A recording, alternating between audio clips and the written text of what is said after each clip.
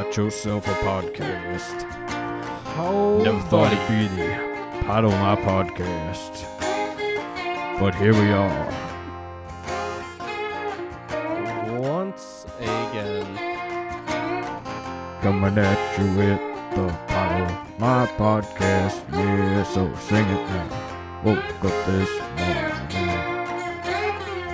Dan's in his bag over here. God. Maron. I had no idea. We were talking about doing a remix one day. I didn't know that today was the day. Yes, I think so. Just had to come in. God bless. I'm here for it. Yes. Well, we are back. Podcast number 4 of Pod Oh My. 4. Yes. We appreciate, like we were saying, we appreciate all the listeners, everybody who's been engaging with us when we post about it on our Twitter page and everything like that. Yes, so thank you for the positive feedback. Yes, we definitely really appreciate it.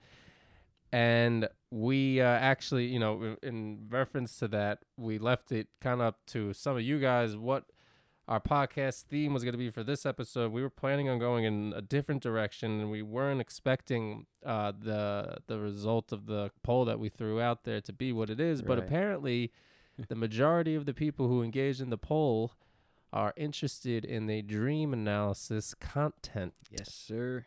The dreams. Yeah, we put a few up there. What the some antagonists, going over Tony as a character, the profile, music in the show. Music, yeah. And to be honest with you, it was almost split. It was, I think it was 22%, 24%, 26%, and 28%. It was almost astounding. That's right. That it broke down that way. But it came very close to the end. Yeah, we were planning on going with the Tony breakdown, and maybe we were going to integrate that and just kind of moving forward in and out as a kind of like a series within the series of kind of breaking down different characters throughout the show. But we'll do all that stuff, all those themes that we mentioned and all those characters we will definitely break down. Yes, all those topics we're going to hit. The music. Yes. All the good stuff. But this one, we're hitting the dreams because you love them, we love them. And see, that's the thing. That's why we were kind of taken back a little bit, because a lot of people, some people, maybe it's a vocal minority. Maybe it's just not all people love them. Yeah, maybe it's just a vocal minority. But there is definitely passion for hating the dream sequences. Yes. Maybe some people, I honestly think, there's some people who got annoyed that part of 5 and 6. Seasons 5 and 6 were spent with like these hallucination dreams or these after like near-death experience things. I think some of that has to do with it, and I think some of it has to do with their hard to explain, their hard to understand. But there's definitely a lot of talk about people who do not like them. Yes, yeah. I think we were thinking of doing a whole episode, on love and hate things. Actually, I think that was something we had talked about doing. So yeah, I think we might save more of that conversation for that. But for now, if you like dreams, then stick around for this one, because here we go. We're getting into them. Yes, yes, we are. We're gonna start right off with the beginning. We've talked about it a little bit. So some of these dreams, they're definitely gonna give us a lot more to talk about than others. Funhouse. Some are some quite brief mentions. Other ones a lot more to go into. Right. So we'll start off with the dream that Tony is explaining to Dr. Melfi in the pilot episode. The first time he is with Dr. Melfi, when he says, his belly button is a Phillips screw, and he's working on unscrewing it. And when he does, his penis falls off, and he grabs it. He's looking for the guy who helped him fix his Lincoln, because he used to drive a Lincoln, Yeah. And as he's looking for that, the bird comes down, swoops down, and takes his penis and goes and flies right on off. Nailed it. Yeah. And so we've talked about this a little bit. It's one that's been talked about a bunch before. There's definitely some demasculation going on there, both with some of the things going on with his life, with the fact that he's just going to therapy, very demasculating to him at least, and kind of societally at that time for the position that he's in, being a mobster, not a place you want to be telling all that truth to. Go ahead. No, the family aspect, Right. Yes, which we mentioned the first couple of the first one we had mentioned the whole family with the ducks aspect. But nonetheless, it's a very important theme that carries on throughout the show, being that this is the pilot episode and a dream had to mention it. Yeah, exactly. But yeah, gotta start at the top. Yeah, ground floor. Then, of course, we have the first real dream in the Meadowlands episode. Right, the first visual dream. Right, because dream. First is just described, which would have been an interesting visual, not to say, say Getting the our least. female listeners excited, and it does not take them a lot to get excited over James Gandolfini, and I say that with absolutely no shame. God bless. Yeah. Yeah. But I was surprised that was the had case. Charm to him. I guess I could see that once it was brought to my attention. Yeah. I'm way off in grading and judging the male aesthetic. Yeah. No, he's got a charm to him. Yes, he had a charm to him, unfortunately. Yeah, but yes, still lives on. Mm. But going into the next visual dream that we do see, the Meadowlands dream that starts out in Melfi's office. It actually seems like a Melfi session until all of a sudden he sees Hesh kind of floating on by the window. He goes, "Whoa, what's my friend doing out there?" Such a funny visual, really. Yeah, it's weird. Yeah, and we'll get to another motion that's similar to that. Mm-hmm. Another dream where they do a similar motion, that dolly motion that we see Hesh doing there, and Tony kind of freaks out. He goes into the waiting room. He sees Syl banging a broad, which is like kind of awkward, and Paulie reading Chinese newspaper, mm-hmm. which some people really reach for in breaking down this dream. They think it really means something like something Paulie being a foreign, some I don't know, some shit like that. I remember reading something once with that a couple times. Yeah. Anywho, saw people tying it into him being a traitor somehow. Yeah. In some right. Probably just a little bit of an odd dream detail, which we see in a lot of the dreams. Exactly. It's to just replicate, authenticity. The oddness of dream. Yeah, seeing Hesh floating by, all the guys, and Puss too is in the also reading the papers. I don't know what paper Puss is reading. Actually, it's like. I've been thinking about that since I said that. Talked myself into a box there. Carry on. Anywho, we see a few of the guys in the Melfi's office, and as Tony is going back in, he sees Jackie Jr. Jackie Senior. Jeez, sorry. The original, the OG. Jackie is in a hospital bed, and he's saying, "You smell that?" And Tony's also seeing back of Melfi's head. Whoa. And Jackie's saying, "You smell that? It's rain." No, he's saying thunderstorms, mm-hmm. right? He says it's rain. And then we get the reveal that it's not Melfi, it's Livia with like a Melfi wig. Dun. Fucking creepy looking. Very scary. More of a nightmare than a dream, to be honest with you. But probably ties into some of the themes of, wanting to fuck your mother. Well, Dr. Melfi. We're gonna get to that. Yes, Dr. Melfi is a mother figure. in just a momento. Bada bing, bada boom. But Jackie mentions the rain at the end of the Meadowlands episode is when Jackie dies of cancer, and there's a news report in the Bing. It's funny that they're just like, got the news just playing in the Bing. But, turn down the music. Hold on, we gotta listen to the news. And, Jackie dies. And put your cooch away. We got the news. Jesus Christ, have some respect. That's terrible. And so the report, right, he dies. And then at the end of the report, it's hard to hear. You have to really turn it up. But with the closed captions on, you can see it says, the news report is like doing the weather, goes right into a weather report. It says, the possibility of rain this weekend. But bringing back that rain that Jackie was, it's like, maybe rain signifying death or something, or maybe even like a storm coming, like, bad times coming, because Tony's dealing with some tensions there with the a few ends, but nevertheless, going back into what we were saying before with Tony and Melfi, because that's the next dream. Right, yeah, because in the Pax Soprana episode, we have some interesting themes about not only what we were just talking about there, but how, there's some of the interesting things about the dreams in The Sopranos is that there's some random details that are just random dream details, and then there are also details that aren't so random that are about kind of what happened to Tony, but they pop up in the dream in a weird, kind of different but similar way, which happens a lot of times to people in dreams, where they're either talking about somebody or they're seeing somebody or they're doing something, and then they have a dream similar to it, but it's kind of distorted and it's different.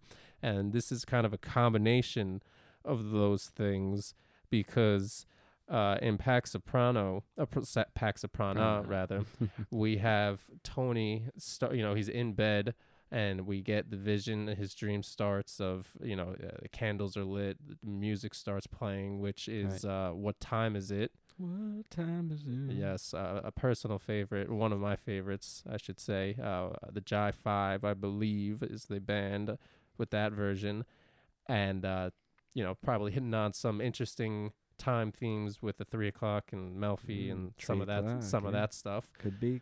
But that, might maybe for another episode, but we'll get into a little bit of that maybe here on, but definitely could be a nod to that. Yeah, could be. Yeah, definitely get into it more. Could just be Melfi time, Yeah, but the so. And also, in talking about the time of his appointment, and that, tied to the whole 3 o'clock. So in the Meadowlands dream, could be an early, backtracking type thing, But yeah, so in the dream, he looks like he's getting worked on quite well. So good for him. Lucky Tone. Yeah, lucky Tone. And we hear a voice, and it sounds like Irina. And she, I think she says, she asks how it was, and Tony says, it was great. You're the best. And earlier in that episode, Irina is kind of trying to work on Tony, and he's kind of not so interested. Tony's cannoli doesn't want to stand up right now, as she says. So it's kind of similar or interesting that that's kind of what the dream is. But it turns out, as the head pops out from the covers, it's actually not Irina. It is Melfi, who repeats that line, or she says, what does she say? She says, Tony, I love your cannoli. And then that it's Dr. Melfi, but it's in Irina's voice. Yes. And that kind of freaks him out, and that's what wakes him up. But yeah, that's kind of the interesting, like we said, which kind of combines the two. We're starting to see more of his attraction to Dr. Melfi. Beginning of it. Yeah. Which, that's where we really see it for the first time. Like we kind of mentioned a little bit off here. He kind of tiptoes around it in the pilot, with the saying, my mother would have loved if, you and I got together. But this is where we really... Not a full-on... Yeah. This is, they're really going at it. Right. This, like we said, he's really getting worked on well. Yes. So you start seeing that implemented, and that's a pretty real... It doesn't happen for everybody, but it's a pretty real part of therapy, and, maybe it doesn't go to that extent, but can happen to a lot of patients, as I believe she mentions at some point in the show. But a lot of patients can sometimes kind of, have some sexual feelings for their doctor. Maybe see him as a mother or a father figure, or just as a safe figure, or blah, blah, blah. But, we definitely get that. And like I said, kind of replicating a little bit of what happened earlier in Tony's actual life, that kind of pops up in the dream. And again, that kind of happens later on in the episode when, Tony's having a dream and he's in the bathroom and he's peeing, and he looks over in the shower, and it's not Carmela in the shower, it's Dr. Melfi, and she opens up the door, right, and she said, like, Mr. Soprano, almost kind of like the way she would be opening the door to bringing him into the office, exactly, which she does do earlier on in the episode, exactly that. We do see that throughout a few times here and there, but there are other times where we see they just start off right in the episode or right in the office. Yes, Tony having a different perception. Right, exactly. So Melfi. Just one of in those dream moments. Exactly. Just one of those things that saw it in his real everyday life and then kind of popped up, like you said, with a different perception. Yeah, something implemented in the dreams and something else implemented in the dreams that, so what time is it is the first time they use song accompanying in this dream moment scene. And the next dream, which is from a different character. The first few, we're getting Tony's dreams. Now we're getting a dream from Christopher. And this one is cued to the music of the Aquatones, the song You. Not to sound like a broken record, no pun intended, but another one of my favorites. No, that's very truly. It's a good. I love it. I was very happy to see that or hear that rather be one of the when I guess you would call it a flashback in Many Saints that they brought it back when they had Dickie listening to it. Yeah, it's a callback. Callback, flashback. Yeah. There you go. That's what I was looking for. Right. Yes, Dickie's like crying at the end. Right before he meets his fate. It fits better in that scene, to be honest with you, than it does in this scene, unless I'm missing the point. You know what? It's like kind of got an eerie feel to it. Yeah, it does. We're gonna mention it again a little later, but I think that almost might be it. It's like kind of got this like sad kind of like more than the actual lyrics because it's a heartbreak song. Yeah, definitely a song of heartbreak, but and in this dream that Chris is having, I mean, not so much heartbreak, but he's not feeling so good after whacking Emil. Hello. And we get this same dolly motion again that I was mentioning with Hesh, this floating motion. We get it with Christopher after he's drinking his espresso with that little pig background and Satriale's. Definitely one of the more iconic Christopher moments throughout the show. Yeah, which is great because he hardly says anything. Yeah, he's just right. He's just looking at like the hissing espresso machine. Just all in his face. Gets up. And next thing he's kind of floating along through Satriale's. Very cool couple seconds. But yeah, again, utilizing that dolly motion to get that dreamy, floaty effect, Sometimes, and that's, I feel like, is like, I don't know if you get that in dreams sometimes. Like, I feel like you don't feel like you're walking off. So you're somewhere and you're just kind of somewhere else, you know?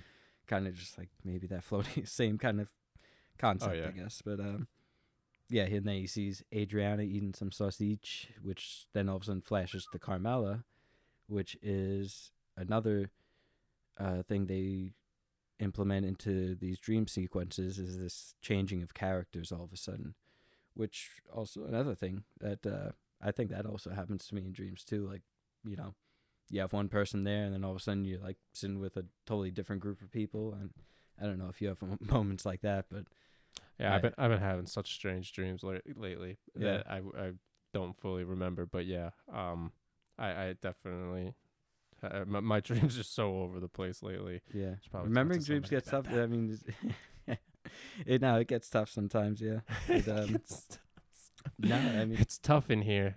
In here being my mind, top of my fucking brain. You don't know what it's like. Moving on. Anywho, sausage. We got some ladies eating sausage and Satriale's. And then we get Emil ordering a salami sub. And Christopher's serving him. And he's saying, hold the mayo. Right? Right, get a little of the egg reference there.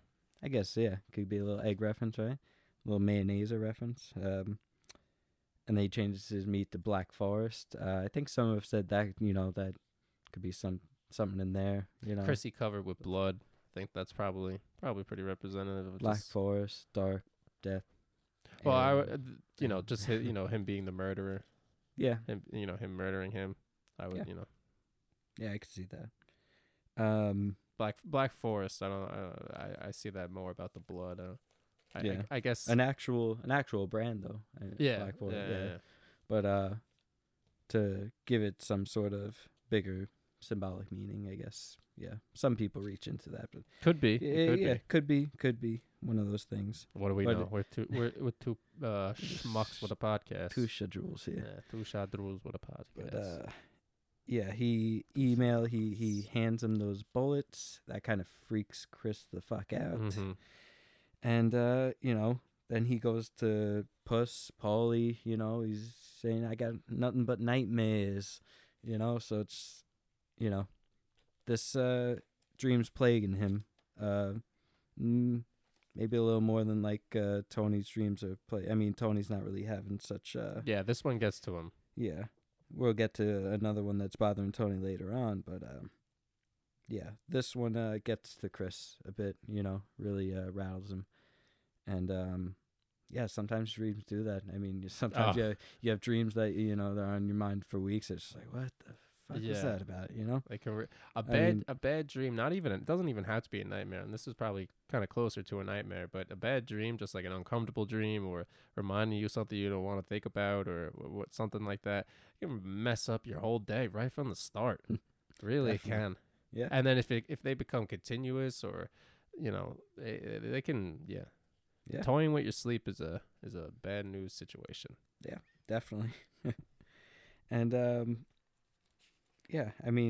speaking of things that mess people up, which we're not gonna really get into too much now, because we're gonna maybe save this for maybe its own episode. The whole Isabella thing, because it's a whole episode in itself. But there are the moments. I get lost in Isabella. Hallucination moments with Tony, the mix of Prozac and lithium and whatnot. Mm-hmm.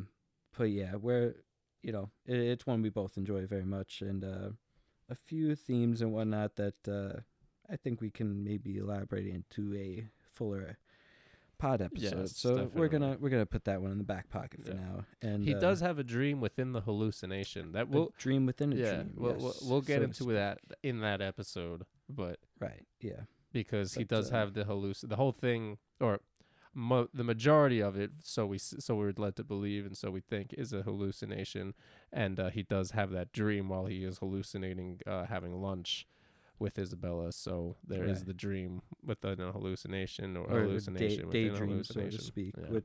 Which speak of daydreams, we're gonna mention. Well, we got one more dream, and then a daydream. But we're gonna mention some daydreams as well, because hey, those are in fact dreams, aren't they? Yeah, and so more of a mention of a dream. Well, it is a mention where Tony's mentioning with Dr. Melfi.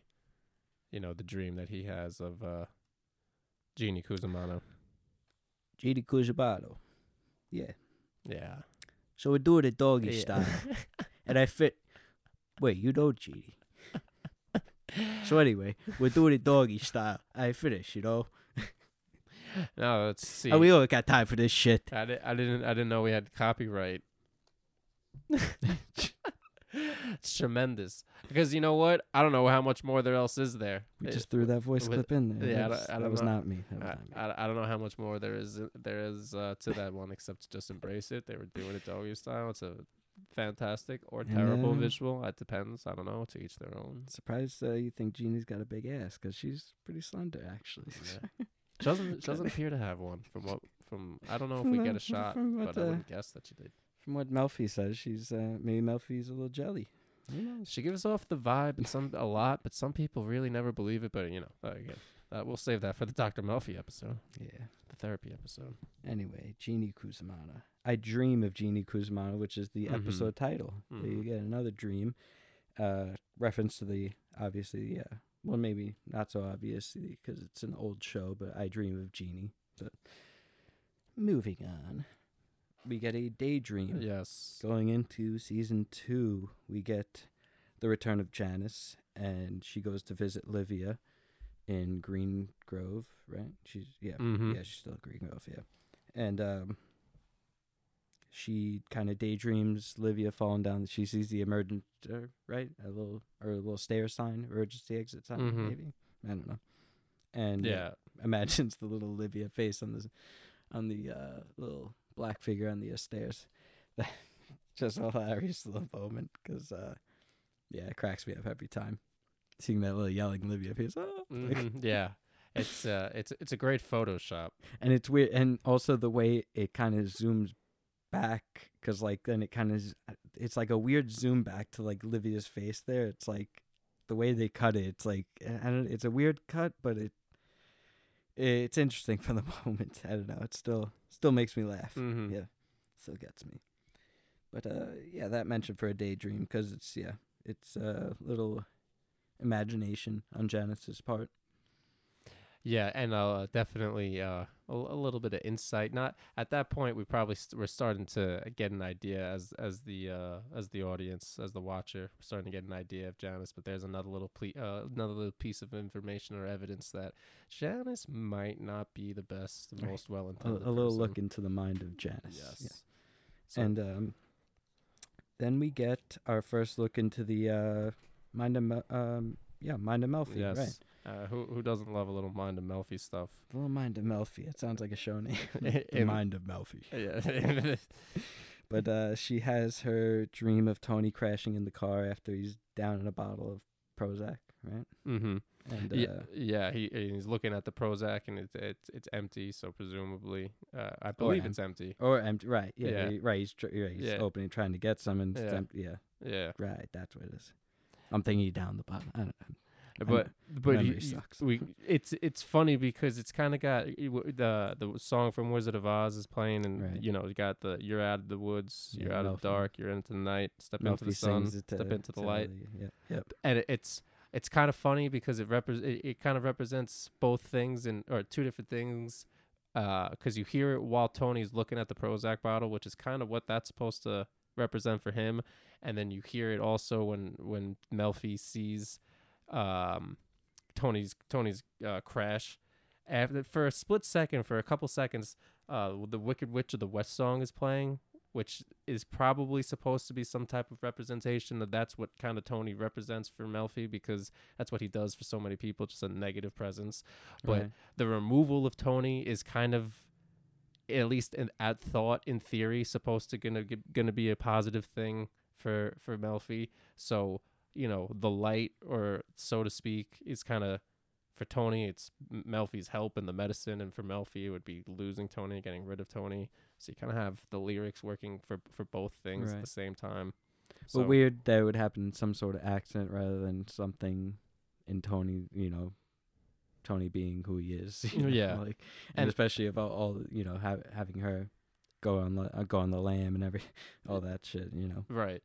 And yeah, just the whole thing, how the Prozac's helping him, then he doesn't have, he either doesn't have it, or he took too much of it and he passes out. He's on the verge of a panic attack, and it's all.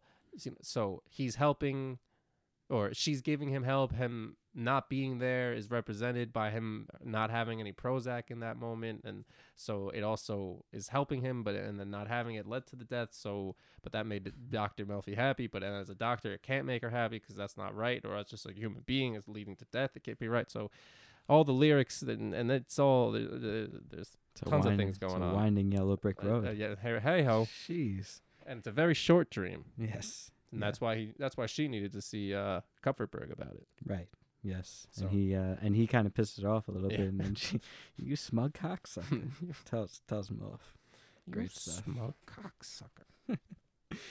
But moving on to another, commendatori. We get two dreams actually in this episode. We get the first.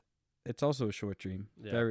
Short dream and a reference. I mean, like few seconds of just. I hope that's not supposed to be some type of. Oh no, not referencing how long Tony was taking. He was taking his time there, obviously. How dare you? We don't need that hive, the Tony hive, coming after us. Geez. The female Tony hive. Oh, I'm giving him respect there. Hey. He's at least double or triple that time. So yes, if you don't know what we're talking about now, yes, we're talking about Tony banging Aunt Elisa in the Roman military outfits. Yeah, the gladiator outfits. Looking like gladiators there. It's one of the top tier visuals of the show. It's a really and like I said, the noise of the armor the clanking against each other. Oh yes. Man, visuals and and audio. Some excellent stuff there. Chase was in his bag at that point. Yeah. And onto a not so mention. not so sexual dream. After a Big Puss whacks the that would have been a turn. Something they should have considered. Oh, there you go. Like they saved it for Vito. Yeah, right. But yeah, the Elvis impersonator that Big Puss whacks with the ball-peen hammer. Mm-hmm. He has a dream that Angie wakes him up from. He's yelling, "I'm gonna shove a rutabaga in your mouth, Jimmy. Shut you up. Put a turnip in there." And with some weird stuff to shove in a guy's mouth to shut him up, I guess. But, yeah, at first I thought he said Studebaker. Studebaker, right. Which would have been even weirder. Right, rutabaga. Rutabaga and a turnip, yeah. But makes more sense. Both root vegetables. Yeah, like I said, weird stuff. Well, both things that you find in the ground, and what would you put in the ground? A body, like the one he probably is probably dreaming about. So yeah, it could be something there. Mm-hmm. Could be something there. And we got another one. Yeah, we're gonna kind of tiptoe around this one. We're gonna tiptoe around this one as well. Chris's hell experience, because it's not. I mean, it debatable. I mean, if it's a dream. Yeah, you get into a whole conversation of afterlife and death and what happens and like a near-death experience type thing. Right. I mean, he was clinically out for 54 seconds. Something like that. Within a minute. I don't recall off top 50 something when Hesh asks. But yeah. He definitely was. He was clinically, because Paulie references it all. Like he was also. right. His heart was stopped right. So he was out, and right. So I guess debatable to a near-death experience. Similar thing we get with Tony in his Kevin Finnerty coma. So we'll probably wrap that all together. People call that a coma dream. Like it's like also very similar thing there. It's near. Because people think he's like almost stepping into death at a particular moment in that. So yeah, so it's definitely a near-death experience. So some stuff we'll save for another one. Yes, sir. Paulie has his own hell dream. He's got a hell dream, which we don't see. It's another one of those. We see same thing with like see it spoken out. Right. And same as Big Puss's dream, right? How he's just kind of yelling out and is woken up. We see now Paulie's yelling, "They're dragging me to hell! They're dragging me to hell!" He's woken up by his Gumar, which we rarely see, which we just see in the second season for a few brief moments there. His Gumar with the kids, but yes, that is, when is that? That is season 2. From Where to Eternity. Yes. Yeah, that's in Chris's whole hell experience, right? And then we have after that we have this one is also another one. Yeah, we don't get. Well, we get. I guess we get a visual. We get seeing them dream. It's Carmela dreaming of the wallpaper of. She was manifesting. Right, she was manifesting. There oh my god! Oh, look at that. Some crystals too. She's manifesting with the wallpaper dream with Vic Musto. I'm just like pulling that name out of my head right now. Yes, Davy's brother-in-law. Right. And she's out to lunch in Vesuvio with Christine Scatino, Davy's wife, and telling her his sister. Well, we see the scene earlier on. You see Carmela moaning in bed, and then later on she's out to lunch at Vesuvio's with Christine, telling her that she had a dream about him. And she's like, "Oh, you did, huh?" It's just like, no, not like that. It's just like, Christine. Well, maybe your subconscious is telling you you want your room wallpaper. Huh? Like more ways than one. Hello. Right? Oh. We're gonna do a lot of these. And moving on. Low hanging fruit. Yes. And this one, not a sexual dream, no, because it's coming from Livia. Yeah, And it's another, very and interesting yet turn. again, it's another dream that we're not getting a visual of. We're just getting the spoken version of it from the character themselves. Sorry, yeah. No. I was gonna say you kind of don't even know. Is it a dream? Is it kind of was she in and out of consciousness? Because people were in and out of the house. Well, it's also under the influence of the two Nebutols. Right, exactly. That Janice gives her. So I kind of always took it that way, that she was just kind of like in and out of consciousness because she was kind of knocked out. She was. It's like weird that she's like she can't get out of bed. It's coming and going. Yeah.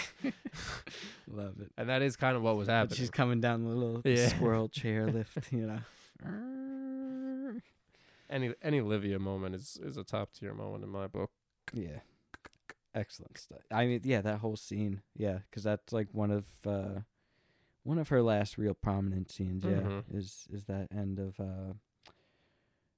the White Knight in satin armor. Yes, sir. Right. That's Richie's whacking episode. Yes. The knight in white. The white. What did I say? The White Knight. I don't know what I said. It was close enough. So if you didn't say it right, if you didn't say the knight in white satin armor, I gave it to you. Yeah. Y'all understood what I was saying. So the Dark Knight, the White Knight. Yes, they're all the same. They're all knights, D. And moving on to one of the home run hitters, one of the big prominent dreams, I would say. And it's funny because this is widely considered a favorite of many people, but a lot of people, so we said, and like we said, maybe it's just the vocal minority. A lot of people don't like the dream episodes, but in Funhouse, it is a huge part of the episode. Really, in both in the amount that we see and how it kind of plays out. Like it kind of leads to Puss's death in a lot of ways. I mean, it definitely does. You know, throughout the season, Tony kind of knows, right? There's a lot of points where he's getting. There's some implications. He's getting the McKay's confirmation. Right. Well, he got that earlier on. Well, he got But even after, that was season one. What am I saying? But even still, because that doesn't exactly confirm it for me. Right. And then it's but little things. Yeah, throughout the looks, him just being being MIA. At times. I mean, he's got a suspicion from the way he comes back and everything. Right, but it definitely is a crucial part of Puss's death, and the episode begins with Tony walking on the empty boardwalk. Right, on the Asbury boardwalk. Right. Yes. Right. They have the spring snow, as Hesh alludes to. You know, Tony says, can you believe this? My daughter's my daughter's graduating in a week. Right.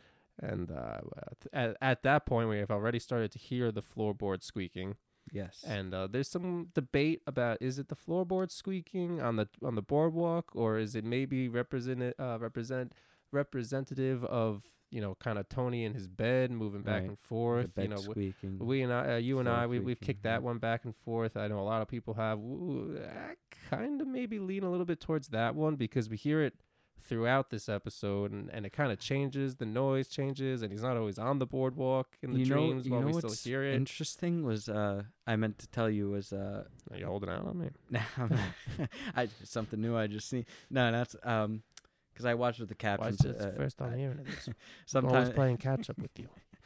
We play catch up with you. This is the second time. My Tony is not nearly as good as Dan's.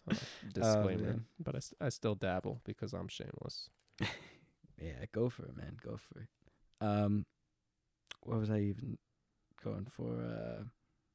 The sounds in Funhouse. In the closed captions, it says ropes and something else clanging. I'd seen. I was just like, I don't know if it could be like a boat reference, like like ropes and I forget what the fuck it said as well, but the ropes on a boat, and that's where they end up in the end. But also, I mean, it's kind of boardwalk sounds, but also we do continue to hear this creaking sound throughout the Funhouse dreams. So. And the noise changes a little bit. Yeah. And his location actually changes. He goes from the bed to the bathroom, and then there's like a squeaking sound, almost like a almost like he's on the tile floor, like squeak. Right. Yes, so we think it's something there with Right. that. But yeah, so he's on the boardwalk. He's talking to the guys. He's got some diagnosis that he's talking about. Right. He never mentions this diagnosis, and it's like kind of an ominous. He's got thing. until September 5th. Right. We're in June because they mentioned that. Right. Instead of making us wait, big guy's gonna light himself on fire. Save us all the hospital Save visits. Who else is gonna do that for you? Huh? Then Puss won't look at him. Right, Puss is staring away, smoking a cigar. So that's kind of the first little inclination in the dream. First little nod to something's up with Puss compared to the others, and something's up with Patsy too. Right. Well, or is it? It's not Patsy. It's not Patsy. Spoons. Hey, Spoons. Hey, the code went over well. Mm-hmm. And he also says, and we never really find out what this means or exactly what it's referred to. He asks, "Are they there yet? Are they here yet? Are they here yet?" And then he says, "Fuck it, they're never coming." Yeah. And then he goes and lights himself on So fire. the FBI. And then Chris says, "Well, family. What if they're wrong, T?" Boom. We get some great top end CGI. And then you get is Spoons. He's getting shoe shined, right? By Gigi. Getting your shoe shined. Mm-hmm. I don't know if that's a reference. Yeah, I don't. Is it just a callback? Maybe a death thing. Maybe somehow. Getting your shoes shined. A reference. Sounds like a death thing. Getting your shoes shined. Hey, and the pearly gates. Could be.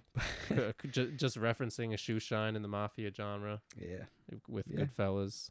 Possible. Definitely. Or just a weird dream detail. Yes. Which, we do get a mob reference in his next little bit of dream. Mm-hmm. You get him walking on the boardwalk, smiling. Which is one of everybody's favorite GIF to yeah, we're not here for that debate. But yeah, great one. But just that little moment. Yeah, Tony smiling, walking along the boardwalk, and then we see Syl dressed as Michael Corleone in the third Godfather when he says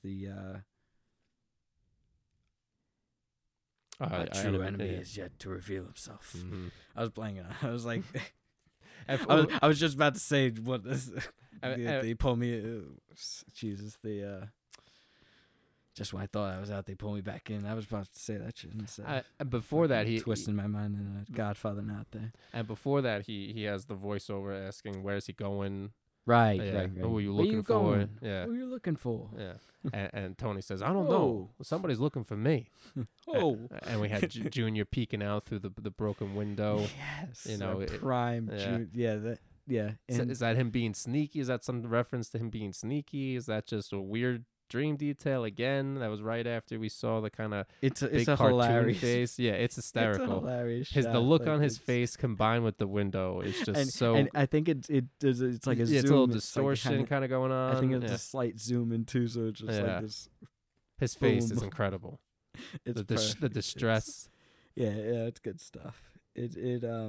But yeah, I mean, in all the Funhouse scenes, because it kind of starts to get a little more serious. I guess, somewhat. But, the fish stuff. Somewhat, yeah. Interestingly enough. So then you get Syl as Michael Corleone, right, and then Tony goes over to one of those. I don't know what they call. I guess binoculars. I meant to look up what exactly they call those. I'm blank. I wanted to say like a viewfinder or something. It's a binocular. Binocular. Yeah, it's a glorified binocular. Yeah. It's a fucking glorified binocular. All right. So Tony goes to in these germ-ridden days. I don't know about the binoculars. Yeah, I don't know about those, but I'd sanitize it, D. Yeah. And speaking of Paulie, Tony he looks into this thing. And all of a sudden, it's weird because those things are facing out to the ocean, but he's looking into the convention center, convention hall, actually, it's called, that's on that Asbury boardwalk, which we see in the background of the very, very first shot of Tony entering his Funhouse dream as he's walking with that little snow. You see that convention hall from the outside, in the background. And that's where Tony's looking in. I believe I'm like 99% sure that's where they shot that part. But yeah, Tony's looking in at him and Paulie playing cards at this little table in the distance. And Paulie's dealing with cards, 3 hearts and a 7. I find that interesting. No, not many people really, I guess, picked out. Could be something, could be nothing. Just them playing cards, and also the fact that Tony shoots him pretty fucking random. So it's like it could just be randomness. But 3 hearts and a 7, and later on the boat we do have the 3, Tony, Paulie, Sil, and a 7. Right. Could be Puss. An outside. If we're referencing cards to characters here. But anywho. 7 fish, 7 deadly sins. 7 fish, yes, 7 deadly sins. Yes, that as well. Yeah, you're a 7 deadly sin guy. You brought that one up. 7 circles of hell? Or is it 9? 9 circles of hell.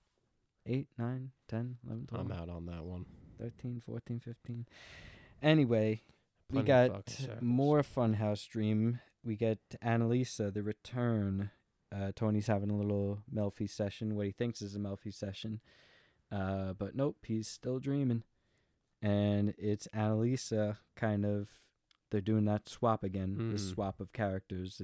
It's kind of cool because they have it, they do like that kind of voiceover type, like you were saying too, with the similar thing with Irina's voice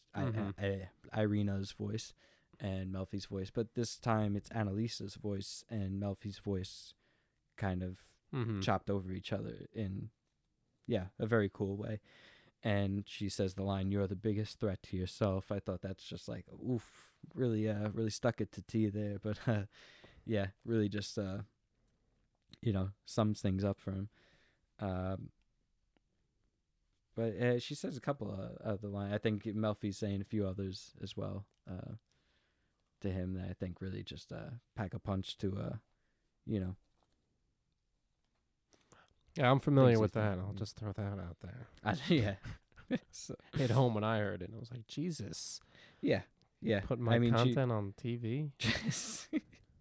Right. She's right. It's just, and being a dream, it's that subconscious, and sometimes it's those truths that you don't want to believe, I guess. Yeah. You don't want to confront. Fully they chase after you. Fully confront. Exactly. Yes.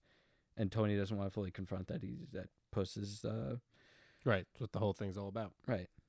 But you get another weird moment, then switches to Adriana, Chris. Yeah, this is probably just a weird dream detail, right? This is definitely a weird, as far as I see, dream detail, because there's like really nothing I can extrapolate out of this one. Adriana driving this little, I think it's an old Volkswagen Beetle. That's what it looks like. If I'm wrong on the car make, sue me. Yeah, don't let us know. And Tony gets in the car. Adriana's driving. Chris is in the back seat. He asks Chris where's Puss, and Chris just doesn't answer him. And then Furio just appears in the back seat and hands him toilet paper, which is perfect dream thing. It's just totally random, one totally of those out there, totally weird fucking things. Just with the fact that he appears and the fact, obviously, handing him toilet paper. They're shoved in this. It looks like a clown car with them in there. And then we get Tony's boner dream at Melfi. That's boner dream. That's what I call it. So he's fully torqued there. Tremendous. No other way to put it. I'm just I mean. Oh yeah, he is. He's gone full cannoli and he tells Melfi, always want to fuck you. Yeah. Always did. Do. And and that's what they do. They do it. And he throws that to her later on, right? And then he's just like, "Yeah, threw that at me like a rock." I love that. It's one of my favorite lines of hers. Favorite deliveries. Delivery, yeah. Yes. You threw that at me like a rock. Yeah. 100%. It's one of those times where like you feel like she's not being Dr. Melfi and she's being Jennifer. Yeah. It's definitely it's definitely her, like more like yeah, for sure. But anyway, Tony gives her the cannoli, and she loved it. Yeah, apparently so. As he says. So he says. His dream says to him. Yeah. As his dream tells him. But anyways, $4 a pound. Right. The real crux here. Which all leads up to Tony talking to Fish Puss. Very cool moment. And we mentioned this a bit back in the animals episode. We went a little bit over this, but nonetheless, to glaze over. Great little dream moment, And once he chucks Fish Puss over, you get one more little dream actually before they take fish. I just called Push Fish. Yeah, before they take Fish to his fate. Well, some might say it is if you've had bad puss. Oh, you might say it is Fish. So there you go. Well, yes. Not to didn't need to really draw it out, but apparently I had to draw it out. Yeah, we should. We've all been there. Yeah, And this is by like we a all- triple X rated episode at this point. Yeah, and by we all, I mean moving on. Moving on. But Yeah, yeah, but so with he has the whole, the $4 a pound. He, tells him the whole thing. He's been working with the government. Tony doesn't want to hear it. And But this is right. says Totally because it passed him confirming. up, because you passed me up for a promotion. These Well, these two guys and me, they're asleep. That's probably Hey, funny. is that a is that like the last nail in the coffin, sleeping with the fishes. Sleeping with the fishes, he's yeah. about to be. Definitely. And then he flips the table, and then again, We'll see you flopping down there. And then, like you said, right before they're about to do the deed. Right. Well, right. But see, you know what? It seems like that's the confirming moment, but it's not until it's like, he has to have physical evidence, and it's like, he has to get to his house, go into his room, and go through his shit and find the bike, which he does. And then they bring him to the boat, and on the way to the boat, there is one more little dream moment of Tony and the fam sitting down at dinner and says, "I bought a boat," and Carmela Meadow says, "And I decided on Columbia," which is interesting because what was it in the beginning of the episode? They're mentioning. Right, are they mentioning something with college at the... Yeah, he's graduating. That Tony says she's graduating in a week. Graduating in the week, right, yeah. There you go. So, weird little... What are those things? It's just like, one of those little things that just slips itself into dreams, Like a continuity thing. Yeah, I guess, that was in the back of Tony's mind that, he's thinking of his daughter in college, and that happens to be in his dream. Great little tidbit there. Excellent stuff, writers of The Sopranos. Oh yeah, and another that brings us to another dream, which we've spoken about a little bit in that animals episode, and that is again some Dr. Melfi content. Right. She has her dream. Another Melfi dream. Right. Yeah. She has her dream in regards to her rapist when she's in her office late at night.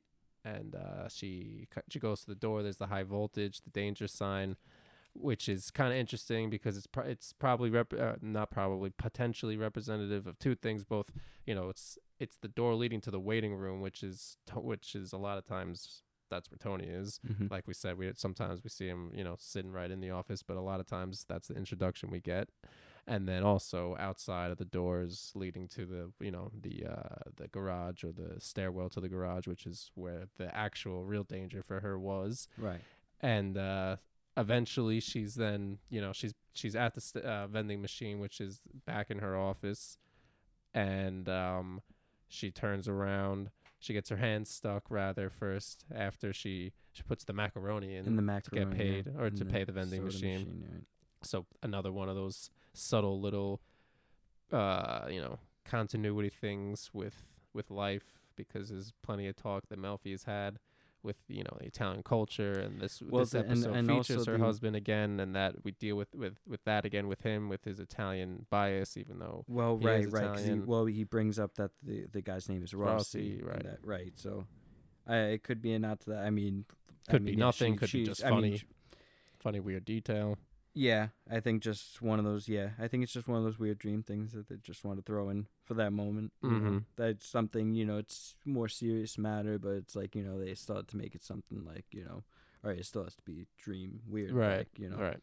Definitely. And then the vending machine is like in the middle of her office. Yeah, too. it's like taking up smack, the whole room, Yeah, she gets her hand stuck, and that's when first she sees the dog, and she thinks the dog is going to attack her. Then Rossi comes out of nowhere, and he starts making a move, puts a hand on her, right, and then the dog really gets after him. We hear him kind of screaming in pain, and that's the end of the dream.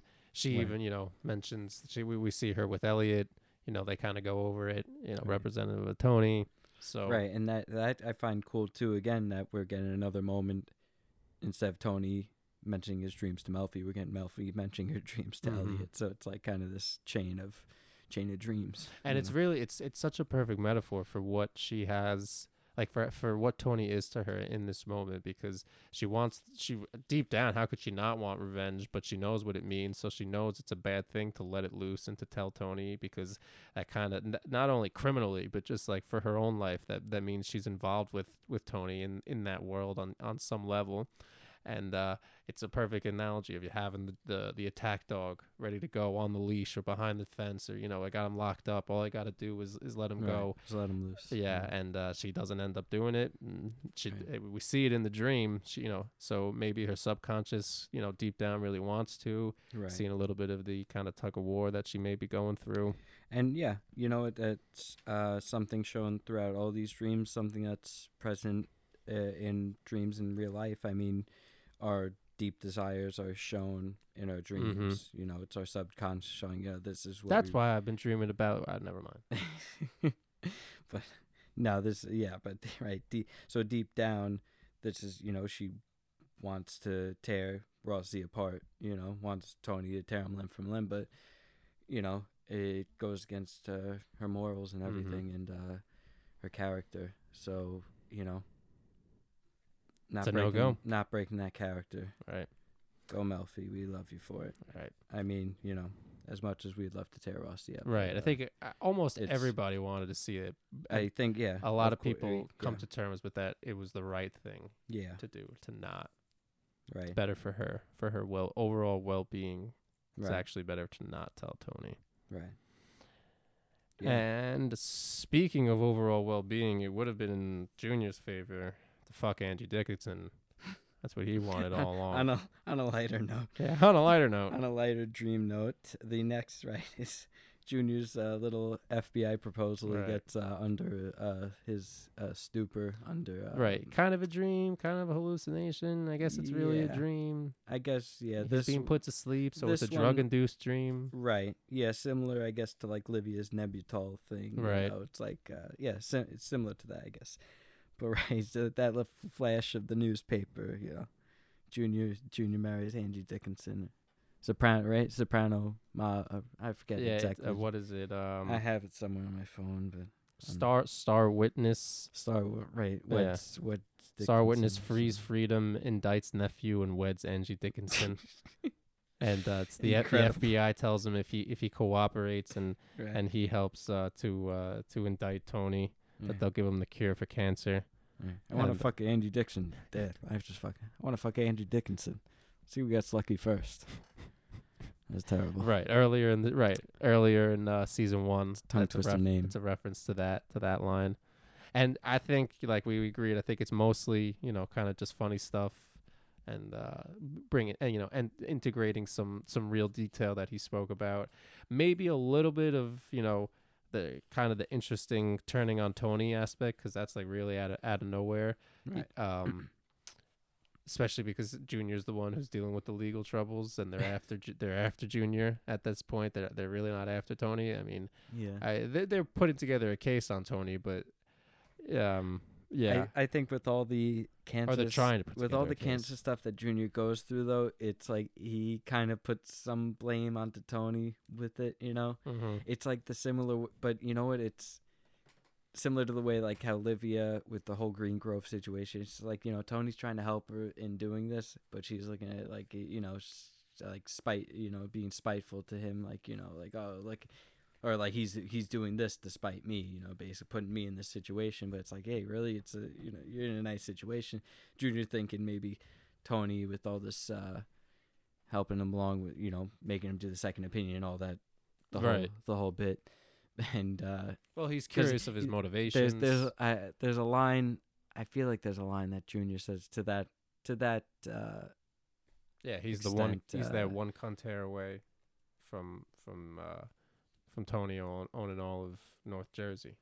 Well, no, there's that. I mean, to the effect of like the whole like he blames like Tony to some extent for his him being in that state of gotcha of health. But yeah, but that's that's really all that it's there just is there. It's a pretty brief. It's somewhat a half stupid dream. Another couple short ones. Well, one is just hysterical. The other one we hear about. One is classic. Yeah, both from season 3. Yes, this one from Gloria, which is from the Telltale Mozzarella episode. She's in her session with Melfi. We don't get too much of that, and she's telling Melfi that she has a dream that she lit the Olympic torch, right? She lit the torch at the Olympics, right? Mm-hmm. Am I saying that right? Yeah. I'm thinking like they run with the torch, but they run with it, and then they light a bigger torch. They run with the torch, light a bigger torch. Yep. Right. That's how it goes. And Gloria dreams that she did this grand moment, which like I said, deep desires. It's something Gloria deep down she wants to do, maybe something big, Is Tony lighting her flame. She wants to be sparking her flame. She wants to be a varsity athlete, an Olympian athlete, right? Just an Olympian, yeah, right, yeah.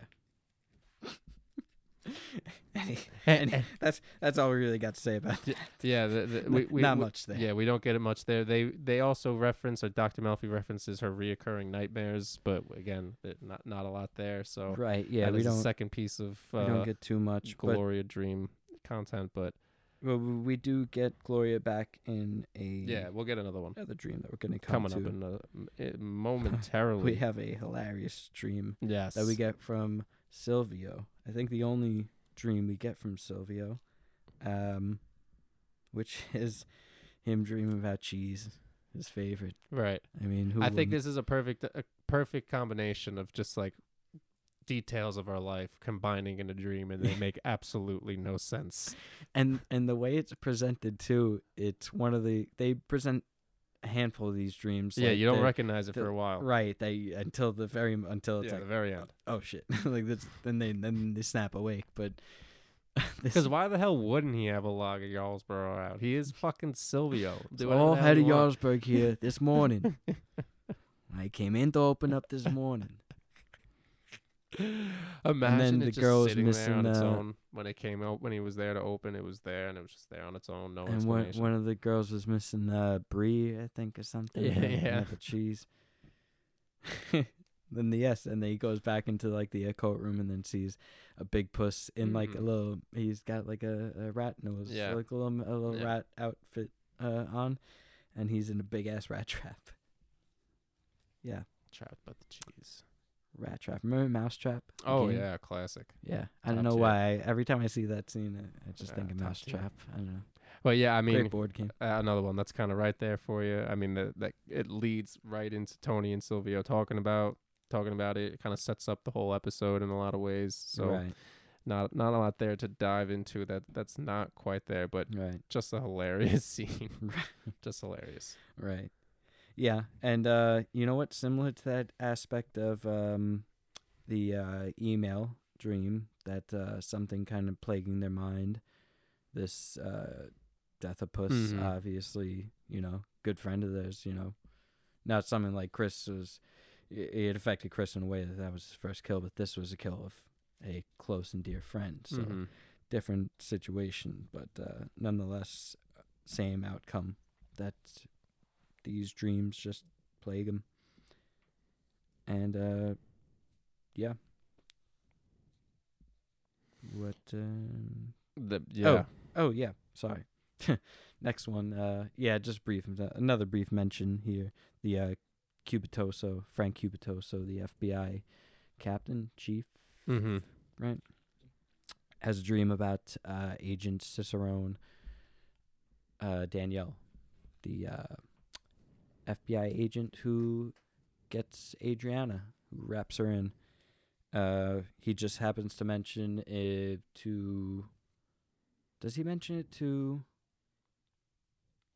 to be honest with you, I don't remember this one that well. I for some reason I'm thinking he mentioned it to Skip Lipari, but I feel like that's like too much later. That's like season 4. Well, that's like season 4 that happens in, yeah. The conversation, yeah, it's season 4. I forget if he mentions that to Skip or to... I think it's Agent Harris, because I don't see... Agent Harris, right, yeah. We see Skip only blanking in Agent Harris's name this whole fucking time. Anywho, yeah. Just like a brief mention, he's just like, oh, I had a dream about it. But it's just, one of those things. Desires, Yeah, he sees a piece of cool, so he's dreaming about it. Yeah, it's one I hardly remembered before we were talking about it. Yeah, it's just... Yeah, just a dream, man. Yeah, a quick one. Just because somebody's dreaming, we gotta scream it. I don't know. Yeah, trying to rhyme there. We were talking about this. We prepped for all these, and we were talking about this one, and we were going through it on our own, and we were trying to make sure we had all of them, and we thought we had all of them, and we found a Reddit page that put together a big list of them. So we're kind of using that as a reference point to go off of. So. If by any chance Kefka Branford is the Reddit user is listening, thank you for giving us a reference, because we definitely used it. Yes, there was a couple that we were missing. We had most of them. That was one of them. That was one right there. Yeah, that was one that we definitely did not have. Yeah. So thank you to fill in the blanks for us. Thank you very much. But getting back to the dreams, a definite good one. And Everybody Hurts. Tony's dinner dream that he has with Gloria. And there's a lot of things that are interesting. You and I, we've talked about it a bunch way before ever getting into this podcast. A couple of details about it that definitely stand out. The first one to me that kind of stands out as interesting. First, you hear you playing again. Yes. We have that brought back. The Aquatones playing you. Right. And like we mentioned earlier, it kind of fits a little better right now.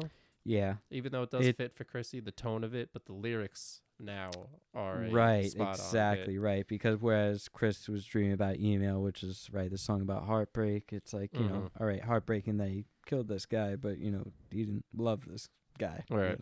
At least we don't know. Right. I don't know. Immediately it stands out. Gloria has a choker around her. I don't know if that's a choker or I called it a scarf. Yeah. A black scarf. Yeah. It kind of looks like, to me, it's like a part of her dress, but I guess maybe it's not. But nevertheless, scarf, a choker. The point is she has something wrapped around her neck, which is interesting. For obvious reasons, exactly, kind of alluding to her death. Exactly. And that's the first time we see her in the parking lot.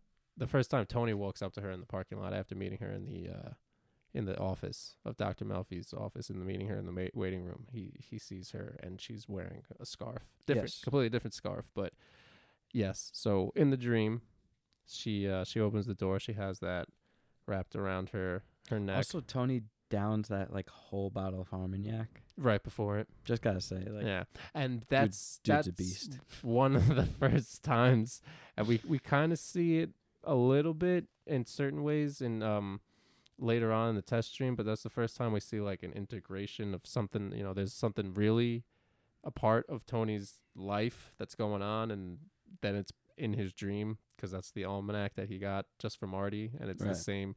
It's the same bottle. It looks like it's at the same point, so it just happens to be part of his dream. Or I think it was. I think it was much less. I think. Was it? Well, he takes it from Artie, starts swinging, and then when he's like, he's walking up to Gloria's door, I think, right? Or he's walking up to the door, and I think he has the bottle in hand. It's like, it's very low. Yeah. Well then. But from what I'm recalling, yeah. Yeah. Well, they start having a drink. They sit down at the table. They share a drink after they share the drink, and then they sit down at the table. They start kind of kissing and having a little intimate moment. And then there's the timer. Right. And then she goes over to the stove, which we noticed was like a old looking stove. Right. It's like a stove from like the 50s. Yeah, like, definitely kind of some mother vibes, which we know Gloria has hit on. Right. It looks like the stove, like down neck, like flashback, like the 60s, 70s stove. If you haven't caught that, definitely go check that out. It's definitely an old. The timer itself, the noise. We're into this is season 4 here, so we're into the 2000s. So that's kind of it had an old school timer feel to it, and then once you see the oven. But I think we had found another. We had got another shot, I think, of Gloria's kitchen in like the other scene when she's cooked for Tony. It's like it's different stuff from. We had pretty sure we had checked that out and confirmed that, but check it out for yourselves. Let us know. But the other thing with the scarf and referencing Gloria's death by suicide, of course, that we learn of. There's also the crumbling ceiling that's also falling, and I believe she had hung herself from a chandelier or something. Or am I making that up? Well, something of the sort. Something in the ceiling. Yeah, it's making reference to the weight of that. Yeah, right. That's literal. That's the reference, right? The crumbling ceiling. Right. Yes. She comes over. She calls him Anthony. Right. Which I don't know. Maybe that's nothing. Maybe that's a motherly thing. Probably not much, but I don't know if she refers to him as Anthony. I think she calls him Tony throughout. Calling his full name like that. That's like a calm. She usually calls him Tony, thing. From what I can remember when she's alive, in the show. Yeah. And then she says, "What do you want to see? This or this?" And she's pointing first between her legs, and then around the neck, and she starts to take it off, and that's the end of what we see there. So definitely clearly a lot of Tony's subconscious is guilt, the weight of all that on his shoulders. He's feeling like a toxic person. We see that a lot in that episode. Stealing, what am I, a toxic person or something? I was gonna throw that in. But again, mentioning just that aquatones to you, it really carries that scene along beautifully. Great stuff there. Yeah, great filming with the pieces of ceiling falling into the drink, and like Tony's like eye, and there's like also a weird shot too. I think of like it's like Gloria kind of looking through like a tube or something, right? Am I right? I'm thinking correctly. I think like the bottle. Yeah, it's like it's some kind. It's a very weird shot, but weird dream shots. That I enjoy. I hope you all enjoy as well. But if you don't, the haters episode is go fuck yourself. The haters episode is coming, so stick around. Irregardless, go fuck yourself. Irregardless. No, don't do that. So, steak pizza ale. I've never had it, but Tony loves it. It's his favorite dish. And he has a dream. This is one mentioned, just that he mentioned in conversation out with Furio and Cousin Brian, right? Yep. And he's telling the story of when he realized that he was buying the ring for Carmela, that she was in a red dress, I believe, and brought him steak pizza ale, and then in reality, that actually happened. Again, back to the desires. He wanted this steak pizza ale and Carmen a red dress, and he manifested it, and he got it. Bring back that manifestation. Yeah, it is real. It's real. It happens. See, I'll just say, if you dream it, you can do it. I'll say with this disclaimer, we're talking about it in jest. We don't doubt that it's real. We have our opinions about other things in relation to similar topics. It's the and we'll leave it there. Yeah, we're not. No, I'm not. I'm not gonna go into. We're not. I was just gonna. We don't discount all of it. We're not doubting all of it, but there is some legitimate jest. Yes. And we will leave it there. Just busted balls. Yeah, come on.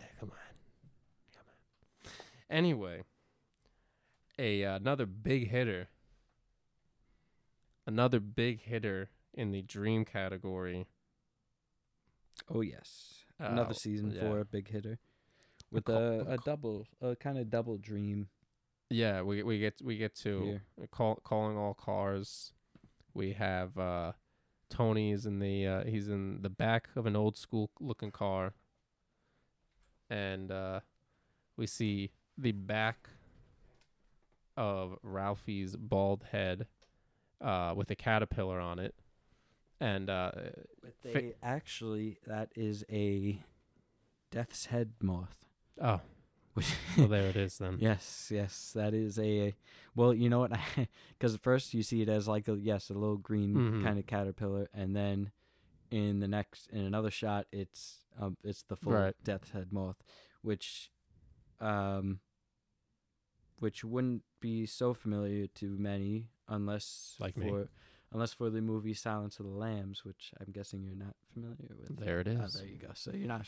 Well, those who are. I'm familiar with it, but I haven't seen it. Yes, those who know Silence of the Lambs, it is a key point in that movie. The killer, Buffalo Bill, he stuffs these death's head moths into his victims' throats or whatever. Well, there you go. You learn something new every day. And that's what I just learned. There you go. So teaching you something. So so I like looked up like pictures of like this death's head moth just to make sure. I'm like, this is all right. This is the same one that Ralphie's got on his head because it looked like it, but I was like, let me just make sure. And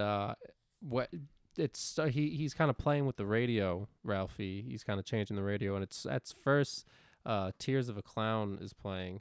And that may be some type of, some type of reference to Tony. Always be the sad clown. Yeah, he's always got to be the sad clown. So maybe some type of subconscious little combination there, some subconscious flare up.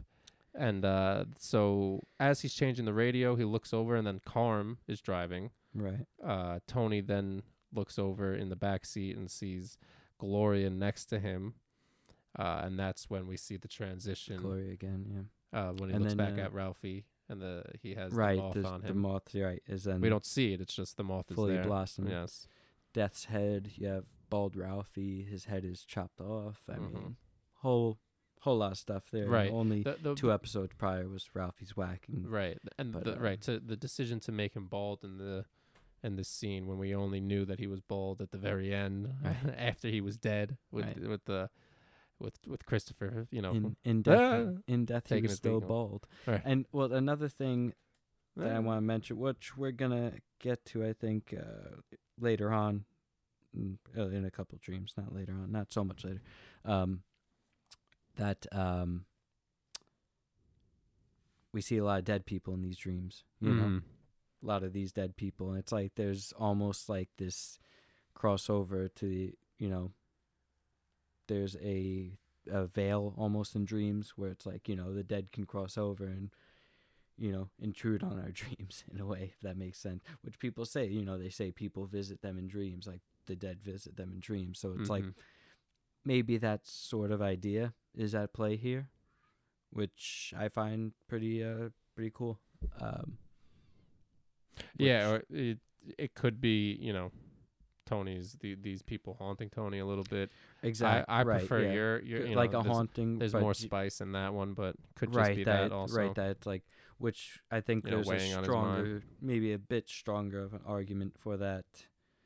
In another dream that we're gonna get to, but yes. So the calling out cars, you get the dream starting off right in the Cadillac, the death's head moth. changing of these characters. And then you get later on this kind of second part to this calling Boxcar's dream with Tony as a Italian stonemason. He's kind of got this little accent. Masonry job. It's great stuff. I think people really love those. His delivery of those lines are just, it's excellent stuff.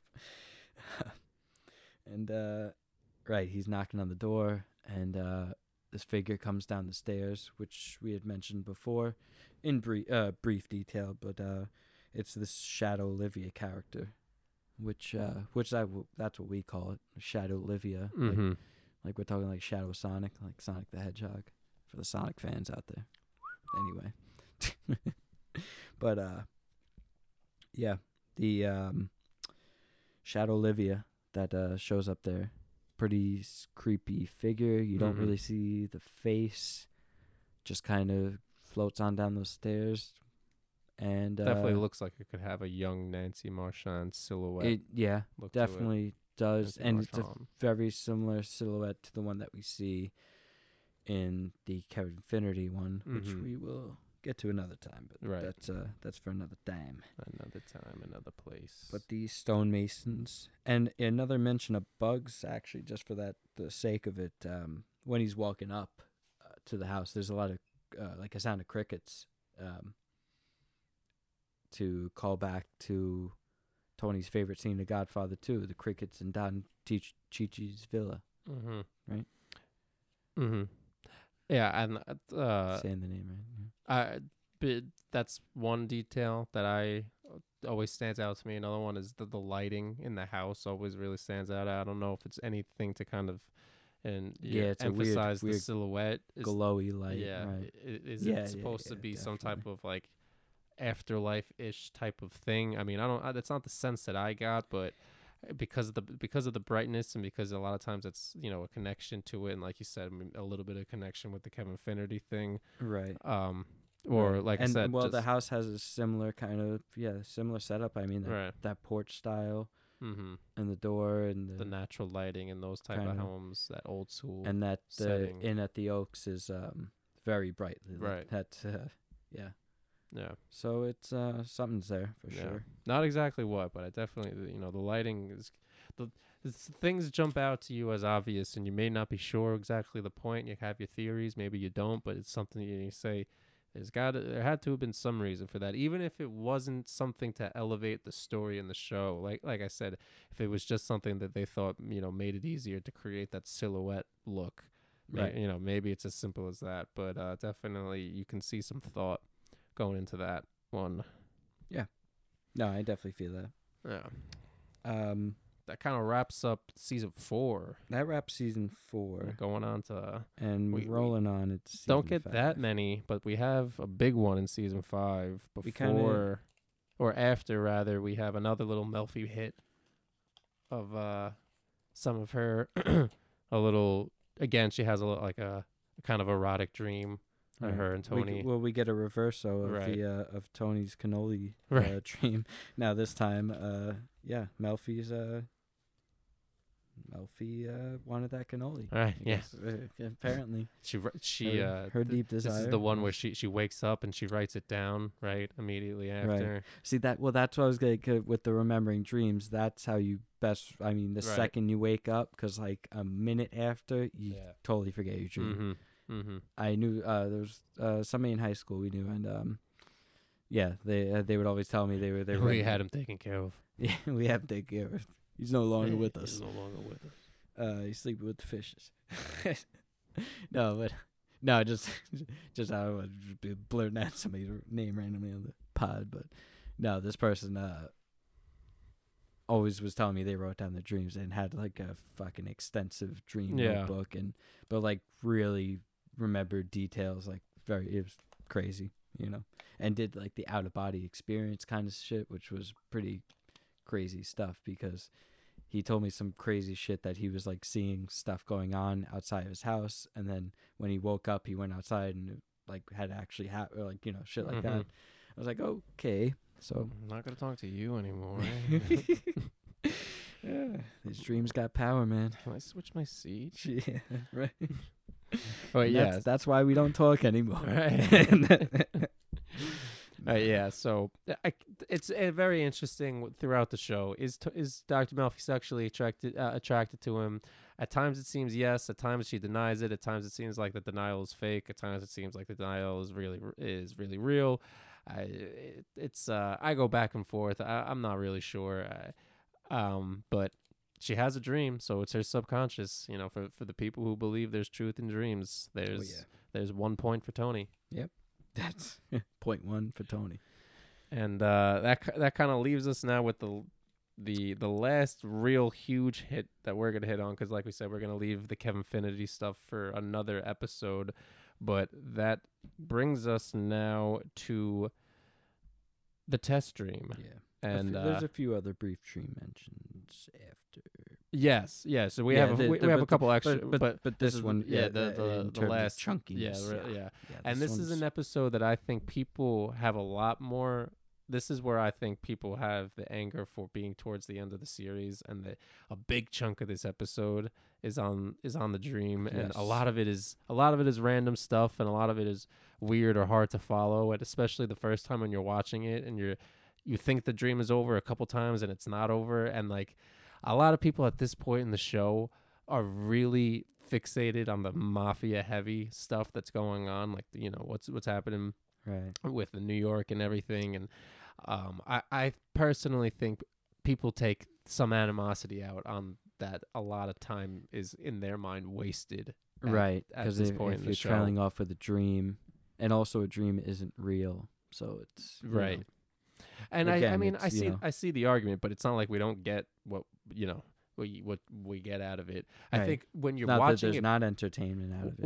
When you're watching it back now, if you're somebody who's watching it, if you're in your 20s or you're younger or even whatever, 30s or 40s, but you didn't watch it when it was on HBO, and you're watching it now and you're towards the end of the show and you start counting down and you're sad because you see you're running out of episodes.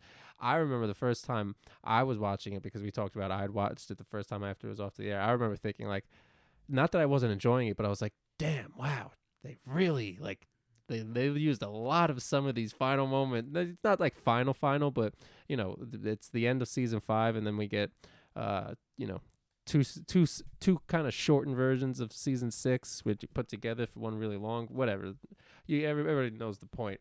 But into the episode we shall go. Yes, that is the test dream. Right. So, which is to be honest, it's like one of my top all-time favorite episodes, given all the animosity it gets. I don't understand it, but I love the episode, maybe because I like that. I like this whole dreamy aspect. I think it plays well on film, personally. Yeah. But I think the test dream, I feel like it's like a roller coaster ride of of an episode. Yeah, it definitely is. Because you don't even necessarily expect it at first, right? Tony's on the phone. He's talking with Paulie. He's trying to contact Tony B after he gets a message from Syl that Angelo got it, and he can't find Tony B. He gets Paulie on the phone. He tells him to call him immediately once he finds him, and this is after he calls over a lady escort, and she's in the room, and you don't really know what to expect, and the next thing you know, he's in the bed and it looks like it's morning, and he rolls over and boom, who's there but Carmine, and Carmine's dead. So I guess Carmine's dead. Like, what?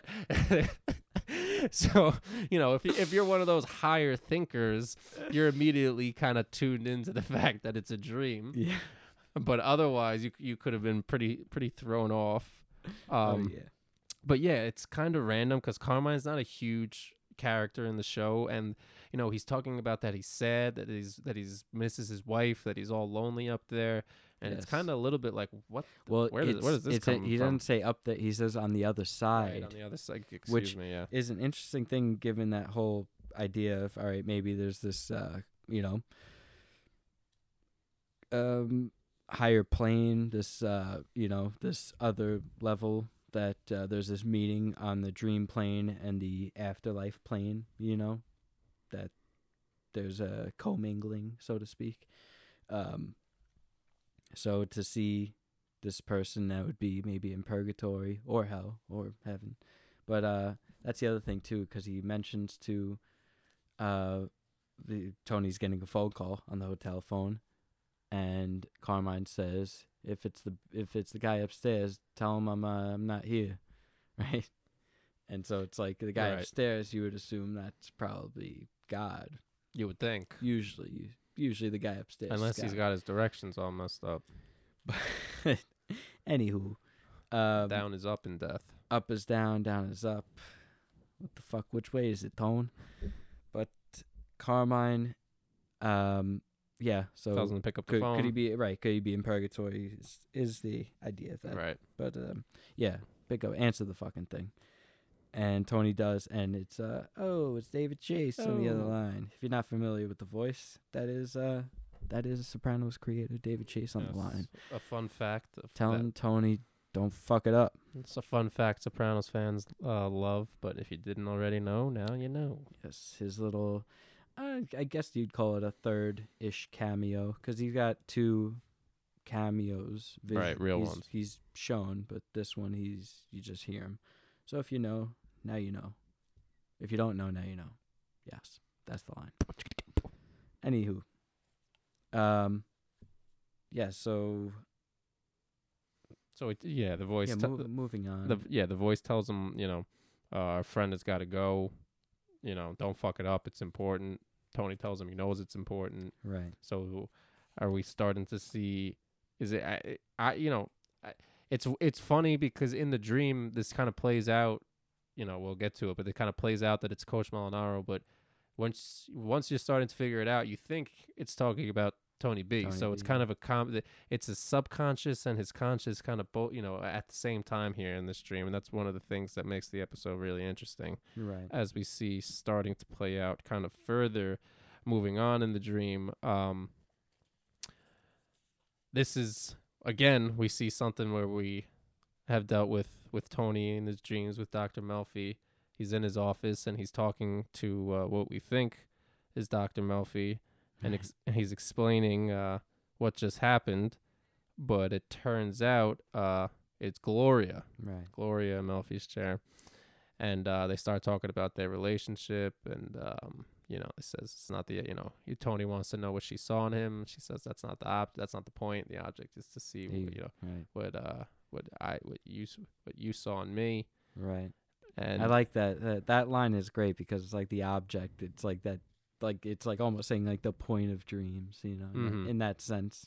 And also really great line. And also the point of the therapy. I mean, it's true. And that, right, a lot of in a lot of the therapy, there's the dream interpretation, which isn't always reliable, but it does delve into the subconscious, deep into the mind. So, but it's definitely a very true aspect of therapy that they want to focus. A good therapist, who you're gonna bring this stuff up, they're more interested in how come you're interested in that person, as opposed to what they're interested in you, or trying to figure out why you're interested in the things in that person that you are interested. So it's very, a lot of times we've spoken about it before, but a lot of times this show gets, credited for how authentic the therapeutic process is.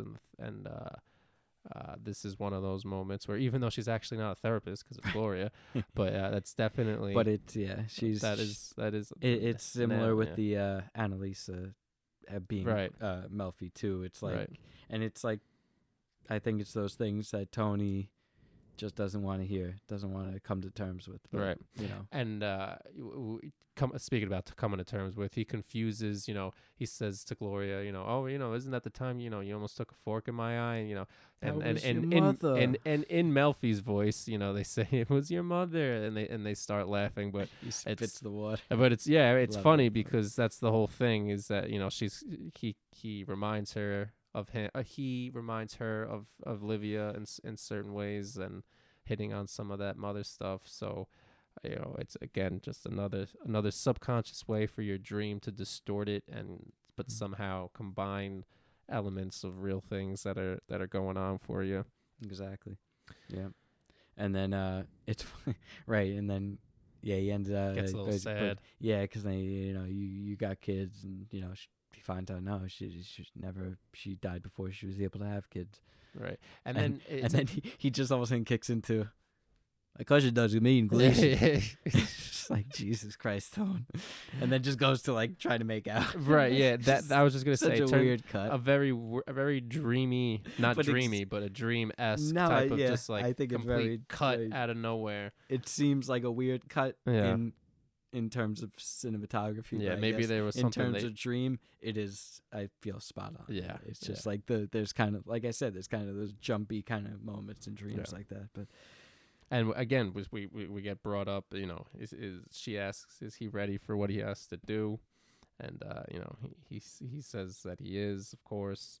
He did his homework. And she points to the TV, and then we start seeing this integration of, like, the TV starting to mirror what's going on in the dream, or it's going back and forth of what's going on in the dream. So on the TV, he's back in the car.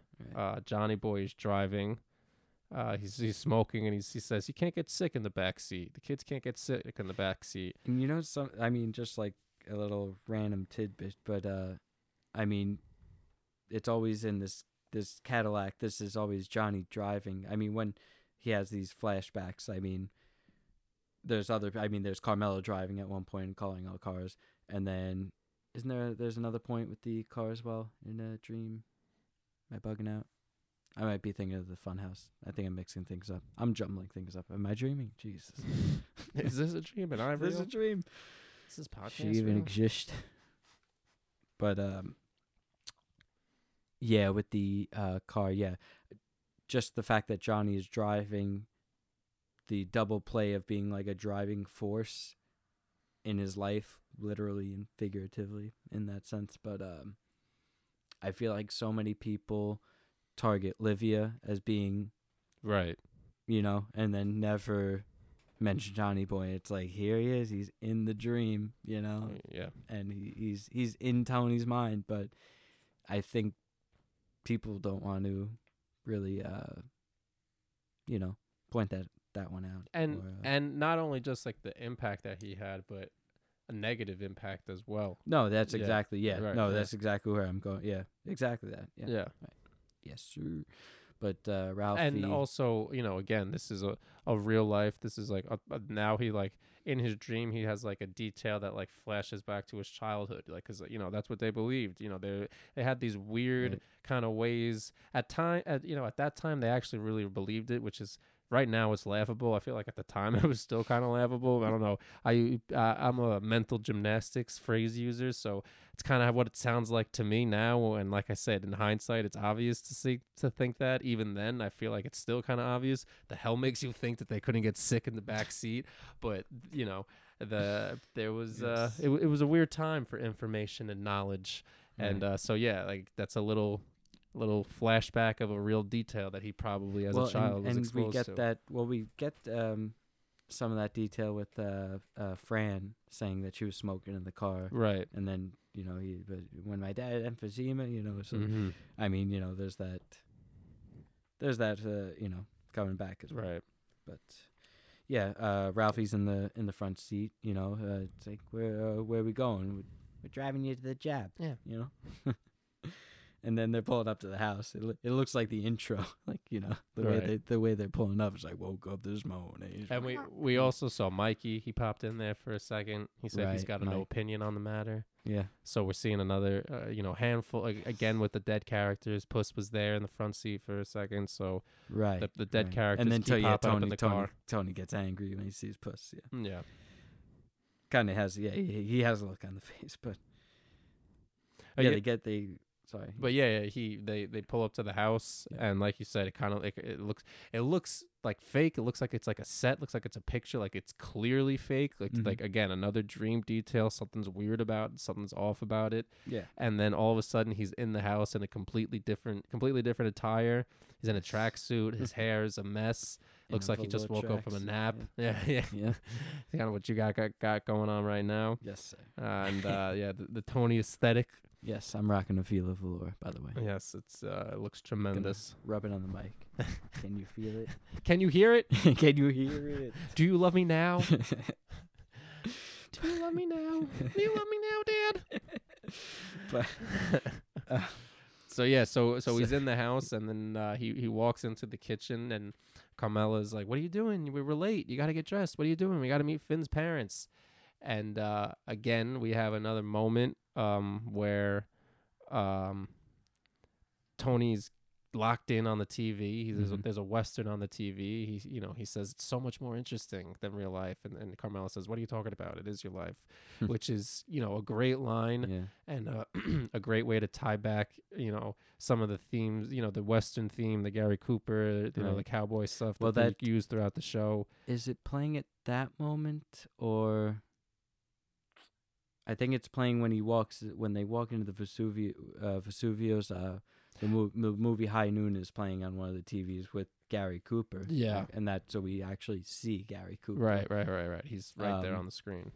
I don't know. I'm saying this is my favorite episode. I'm blanking right now at the moment. But, I'm not sure. I know when they're in the kitchen and they said, "Yeah, that is your life," but then they see themselves getting ready to leave, and then Tony pops out a tooth actually, right. which dentistry, teeth. It's prevalent in this episode, but it's prevalent throughout the show as a theme. We're going to get to that in another episode, so I'm not going to dive into that too much. But yeah, teeth, though, I will say, though, have been known in dreams, losing teeth signifies death, apparently, or something bad coming. And it's interesting that Finn, who's going to be a dentist, is a part of this. He'll put him back, honey. Right.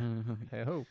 And so he's now we're in Vesuvio, and who turns out as Finn's parents, but as everybody expected, Annette Bening and the dead Vin Makazian, who at that they don't really explain. Why you didn't expect that? I should have. They don't give him a name. So Finn just has an Annette Bening kind of look to him. That's my bad. Yeah. Come on. But yeah, they never. I mean, Tony never references that they know each other. So in theory, in the dream, he's really not Finn Makazian. He's Finn's dad. Right. And again, another weird dream detail where it happens all the time, where somebody's somebody you think they are, but they're a different person in the dream, or vice versa, or weird things like that. Yep. Somebody has a different name in the dream, or somebody somebody in your family's not in your family, like just a weird detail. So that's that's what that is. So I guess he kind of is and kind of isn't Makazian in this moment. Right. In this moment, he's Finn's dad. He's not the best singer. He's not the best. We find that out. He's not terrible. He's not terrible. But he's not the best. Tony says he needs to get something taken care of. He shows him the tooth. They lose more teeth. So we go back to what we were talking about. Tony has teeth in his mouth. Right. Yeah. I don't know how many are falling out, but yeah, he breaks into 3 times the lady by the Commodores. Right. And which plays at the end of the episode. Yes. Which is very nice. But before we get to that, a little bit more. Tony tries to get Annette's Bening attention. She starts getting annoyed at this point, kind of out of nowhere. Annette's all of a sudden got an attitude. What the hell is she coming on The Sopranos with an attitude? Unbelievable. But first he recognizes her. You're Annette Bening, aren't you? I know you. And then something bad's about to happen. He tells him that. Got Artie pointing through the little circle window. Right. Then Vin and Tony go take a tinkle. She seems very, very not satisfied at all with the singing when it's done. She seems more pleased that it's over. Right. These are, I think, just a bunch of weird dream details, like you said. Artie all of a sudden pops up in the kitchen window, and you get a Godfather reference there, and then in the bathroom, of course. Right. Well, Annette Bening says, "I don't want him just coming out with his cock in his hand." Reference to Sonny's line. I want my brother coming out with his cock in his hand, which is Tony goes into the bathroom reaching for the gun like Michael does in Godfather 1, going into the bathroom reaching for the gun behind the stall, except Tony doesn't find a gun. And another fun mention that you were mentioning before with as they're walking into the bathroom. Right. The attendant watching them on TV. Right. So we're in and out of this dream being on TV and like not Inception so just, type moment. Yeah. You're just getting a dream within a dream. Who the hell knows what's going on? Within a dream kind of thing. It makes sense why some people don't like it, to be honest with you, because it's a weird ass episode, and it comes out of nowhere. This is not like, even though they do deal, the Sopranos do deal in phenomenon and afterlife and supernatural stuff. It's subtle, and this episode, the confusion of this dream is not subtle. Right. It just throws you for like I said, it's a roller coaster. It's like a multiverse. But yeah, so he's talking to Mackenzie, and he's taking a tinkle. And he says, "Are you ready? Are you ready for it?" Or right? He's asking if he's prepared. Yeah. Or is he asking if he's prepared? Right? Yeah. He says he asks if he's prepared, and Tony says, "I did my homework." Yeah. And he holds up a copy of the Valachi Papers by Peter Maas. I believe that's how you pronounce his last name, Maas. But that is a story. There's a book about the testimony of Joseph Valachi, who was a member of the Genovese crime family, I want to say. I think so. Anywho, he was one of the first big mob guys to do a testimony and say, yeah, the mafia is real. You know, what are you guys talking about? It's real. I'm in it. You know, and they're like, "Whoa, hey, oh, what are you talking about? This never admit the existence of this thing. There's no such thing." It's fucking sickening. Yeah, so basically, this guy spilled the beans and had all the mob guys like, "No, this is bullshit." But it's kind of a weird moment because Tony's holding up this book saying he did his homework. So he did his homework on this big mob rat. They call him apparently like the first rat, you know, because he was like the first big, you know, one to really, you know, go to that length.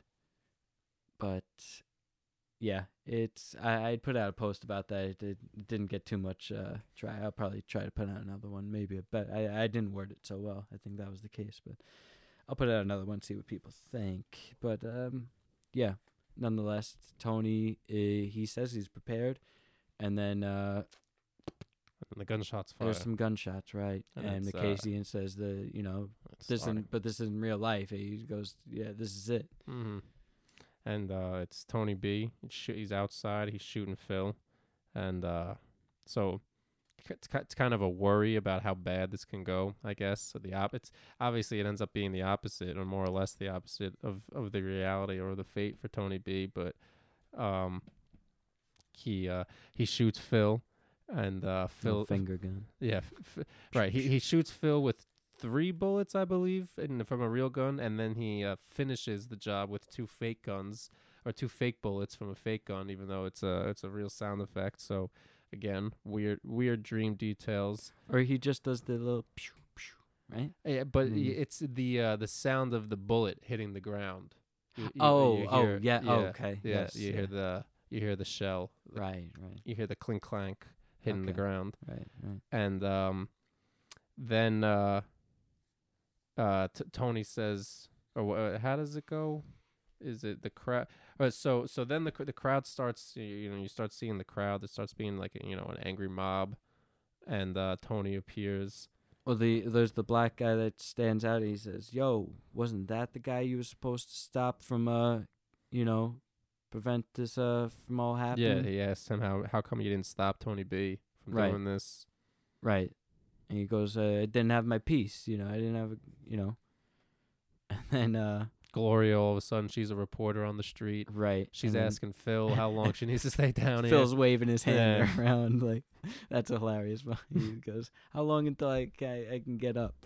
He goes, "You're really dead." Phil with I got kids, they got kids. And then back to Annette Bening. Annette Bening? Yeah. In the audience. in the mob. And she says there's something Bugsy about him. And I think that's clear reference to her playing Virginia Hill in the Bugsy movie from 1990, I believe. So that kind of little zinger in there, throwing that Bugsy is about Bugsy Siegel, the mobster, who kind of he built up Vegas, I believe, was his role in the history of the mob. Anywho, yeah, a couple interesting figures in the crowd, and you were on this. You pointed it out to me for this. So at that moment that the black guy saying that he's saying it wasn't this Tony that you were supposed to, and another thing that's a reference to the Tony saying the black guys that jumped him with the whole Tony B situation, kind of I believe is the nod to that. But in the background to the right of him, you see a guy leaned up against the wall. I'm like 99.9% sure it's Patsy,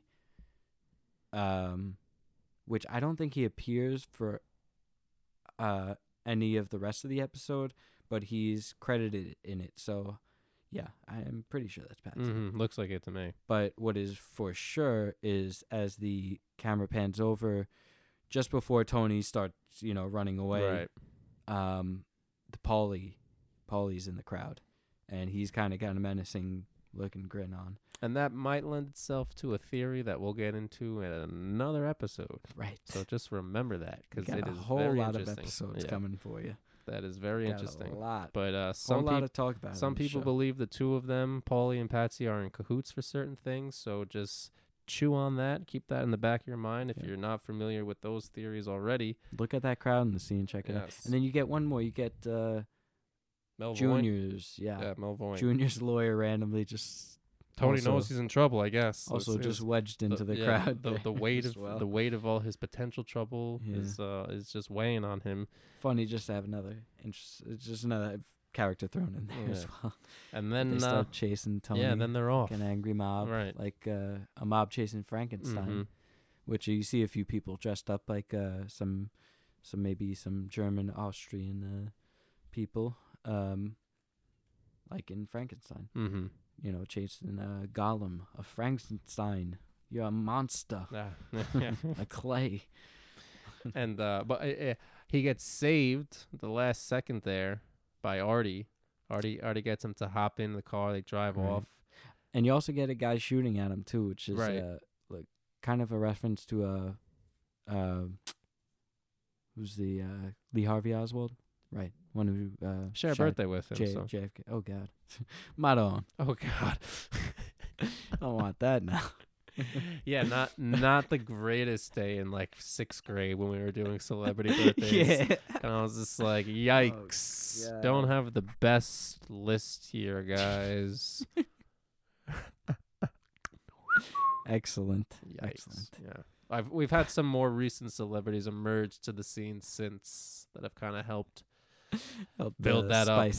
Build that base up for me a little bit. So he's not the only one I need to lean on. Zac Efron, I think. Helped. He cleaned it up for me. Well, Zac Efron shares a birthday with Lee Harvey Oswald.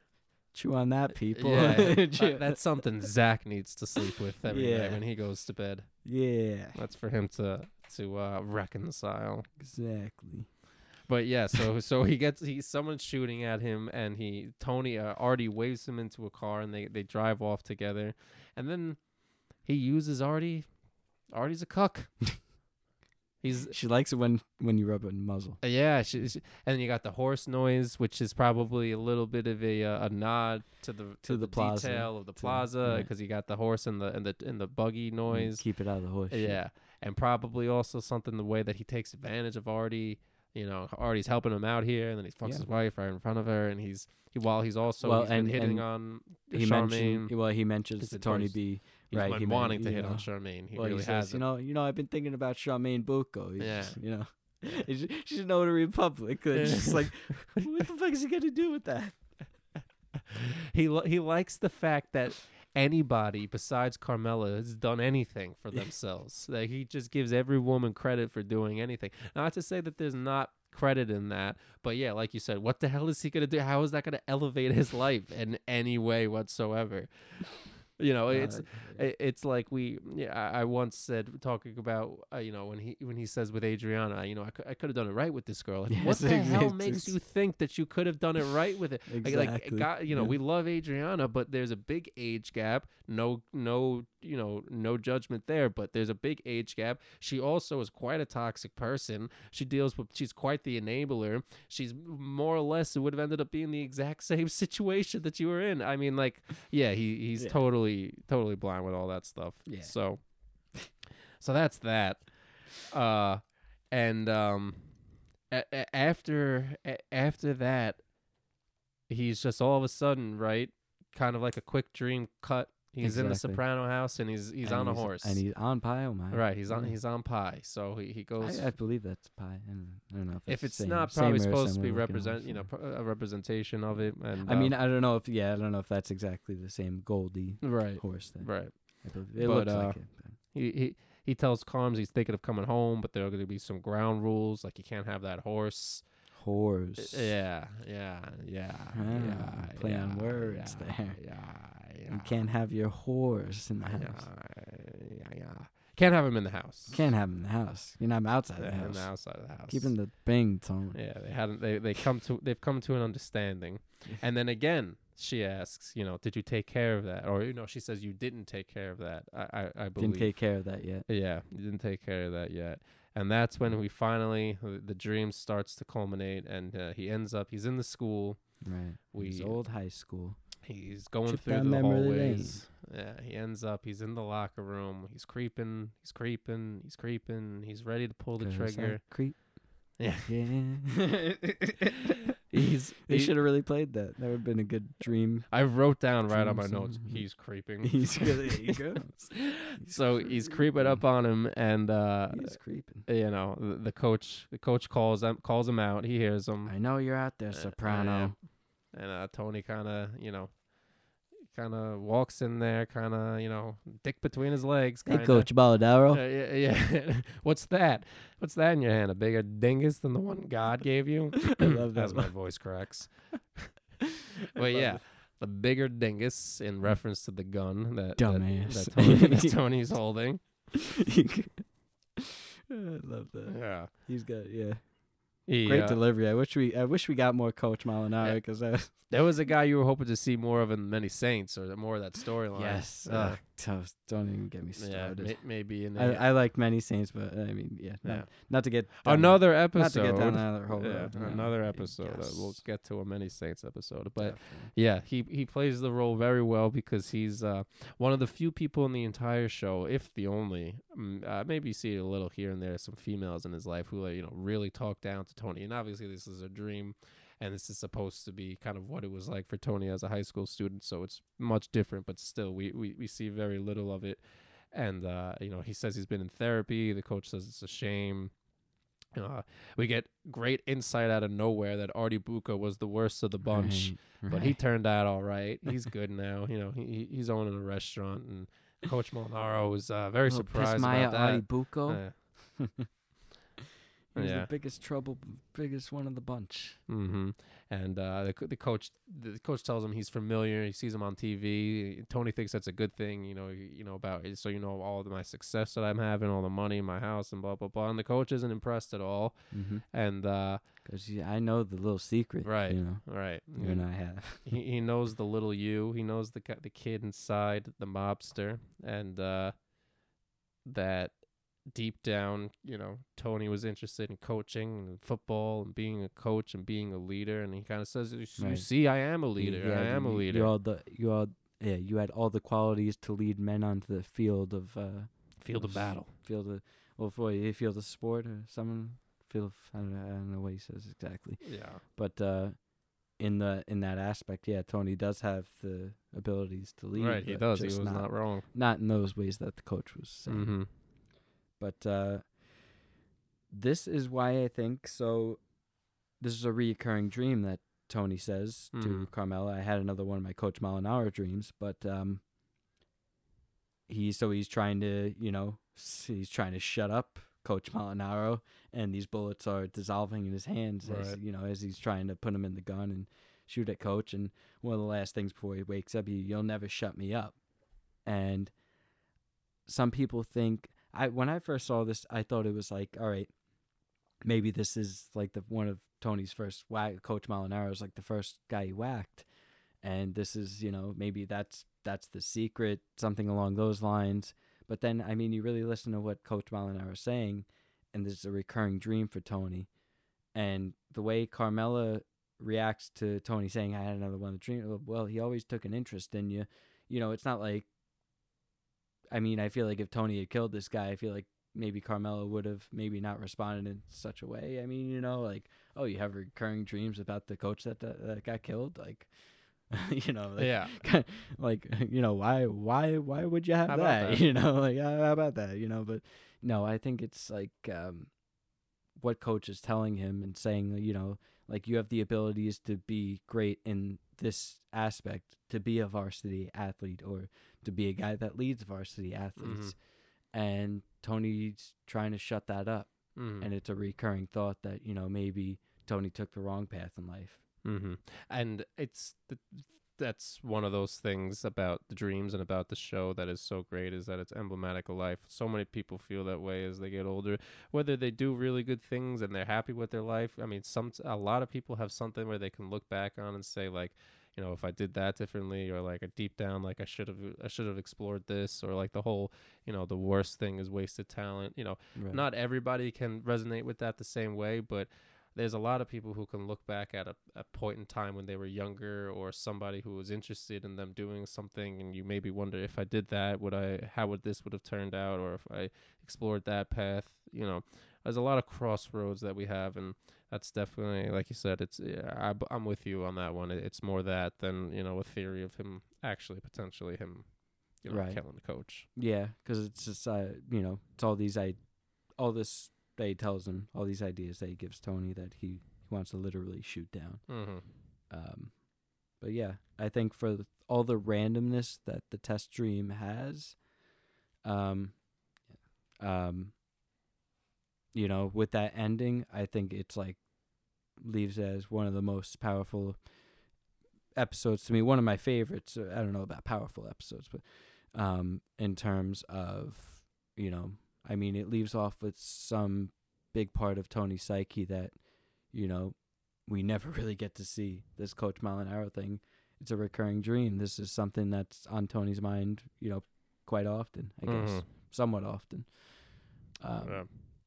Often enough that Carmela knows about it as well. I mean, And then so we have a few more here that are a little shorter that we'll kind of go through. I won't say rapid fire, but we'll go through a little quicker here as we kind of get towards the tail end here. Yes. The first one of those is the last little dream that we get a snippet of in season 5 in the long-term parking, when Adriana, when she's in the car with Silvio, going back to daydreams. Right. Again, yeah. At first, it seems like she's in the car by herself. It looks like she's decided to just run off and drive, get out of here, get out of town.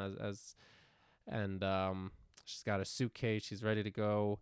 And then, boom, daydream is over, and she's in the car, and she's crying.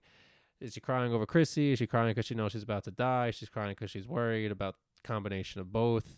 Who knows? But yeah, definitely something that kind of adds a little bit extra to a little extra twinge of sadness in that moment, is like you get a glimpse of her breaking free and getting out, and just pulling the rug right out underneath us. And this kind of style is explored, and I was telling you about it, which I won't get into too much. You can check it out for yourselves. But the story and also Twilight episode of the same name that it bases off of, called An Occurrence at Owl Creek Bridge, deals with that very same kind of aspect of like a glimpse, kind of a daydream of escaping death and not. So, yeah. Definitely something to explore. Yeah, I think it's a very, fine nod to that, if anything.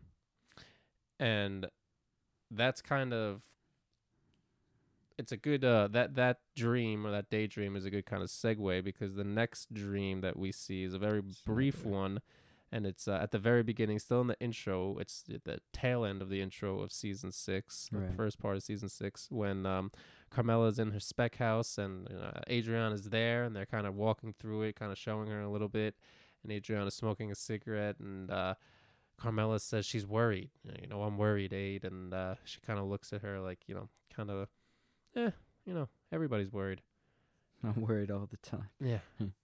And it's interesting because just because it's a very quick glimpse of a dream, but you see that theme throughout kind of the rest of the show here and there, especially the rest of that season of Carm worrying about it and having it on her mind. We see a second dream of it, which we'll get into that in a second. There's a bit more to that song playing, the whole Seven Souls.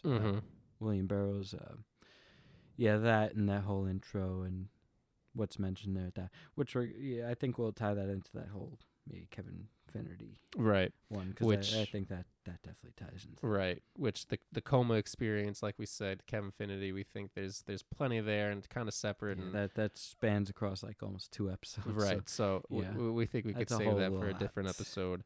Yeah. The amount that we went through on the test stream, I think. Right. Yeah. We'll spare you. Yeah.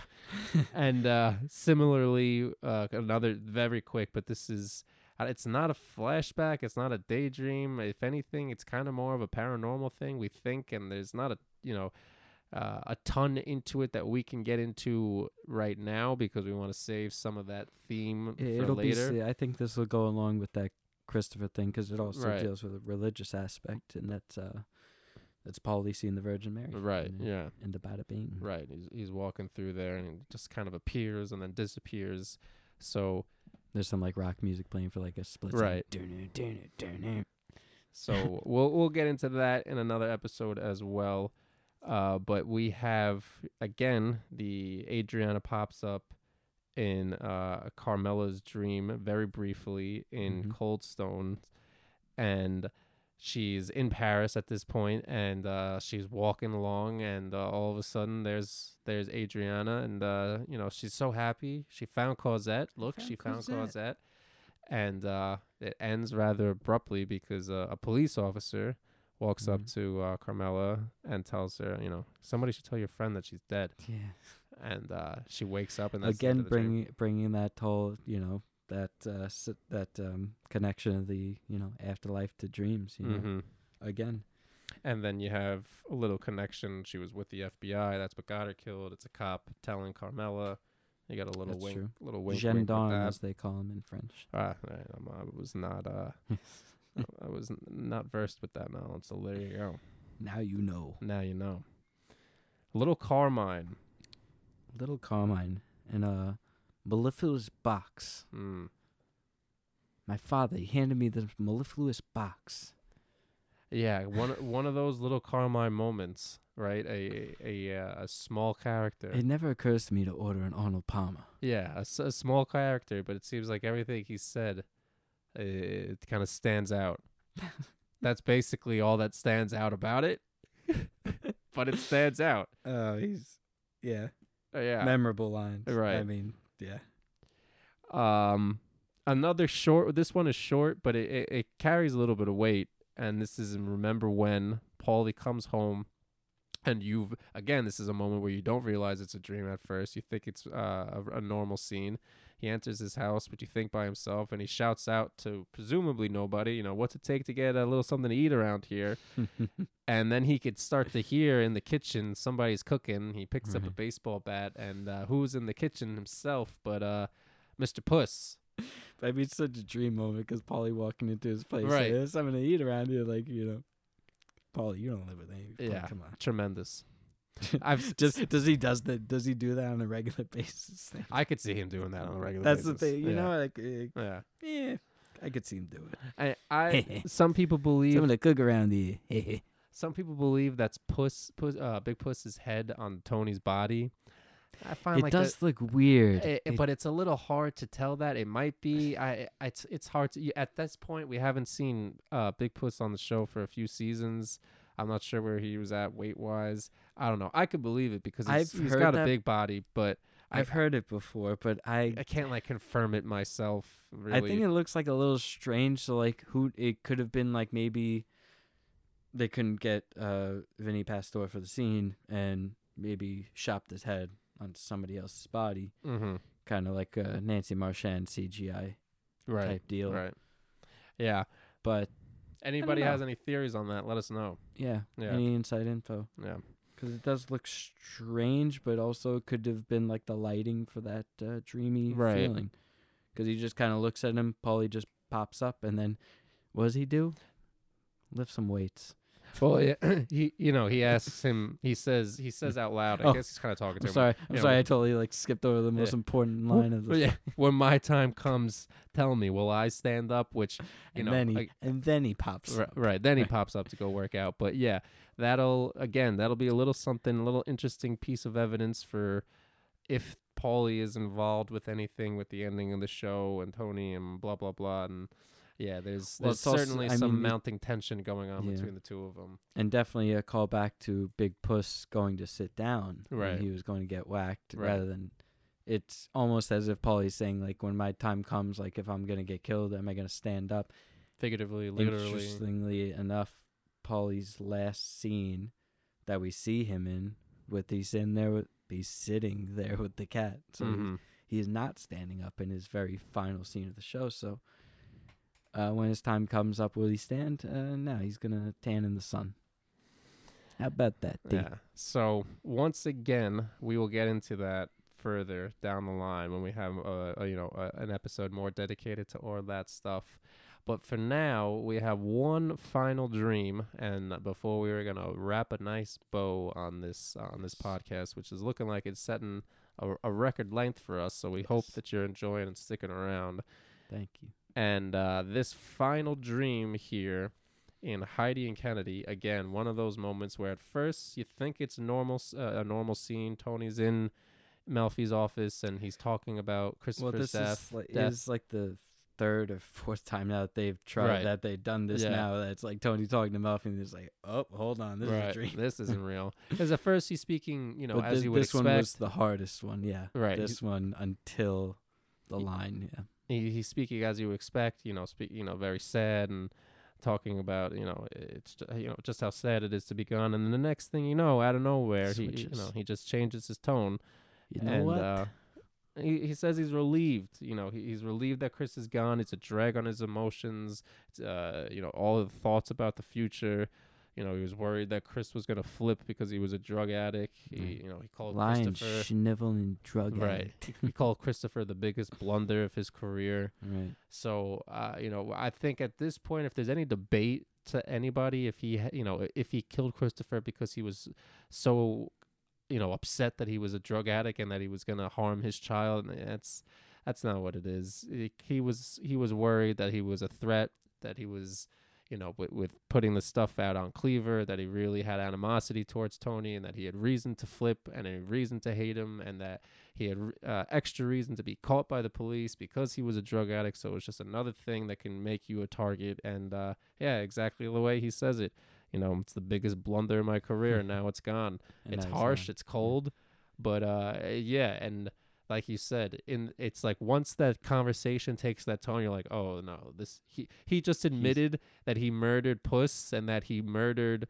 Right. He says I murdered family members, my cousin Tony, I murdered my cousin and my friends. Right. But this, and then right. You're like, wait, cuts what? to him awake. Right. And the crazy part is that I think he rolls over to Carmen. He's like, oh, you asleep? Like was Carmen awake to hear? Like, was I talking in my sleep? That's right there. Right. And it's like, did he admit something out loud? Which, hey, maybe Carmela, if she knows something, could lead into her being a factor into that ending that everybody's very debated on. And speaking of ending, yes, that is a perfect way to tie it, because not only do we plan on ending it here, but the ending of the show, or the near ending of the show, is kind of what we're going to base this title off of, or what we did base this title off of. Yes. Before I forget, God damn me.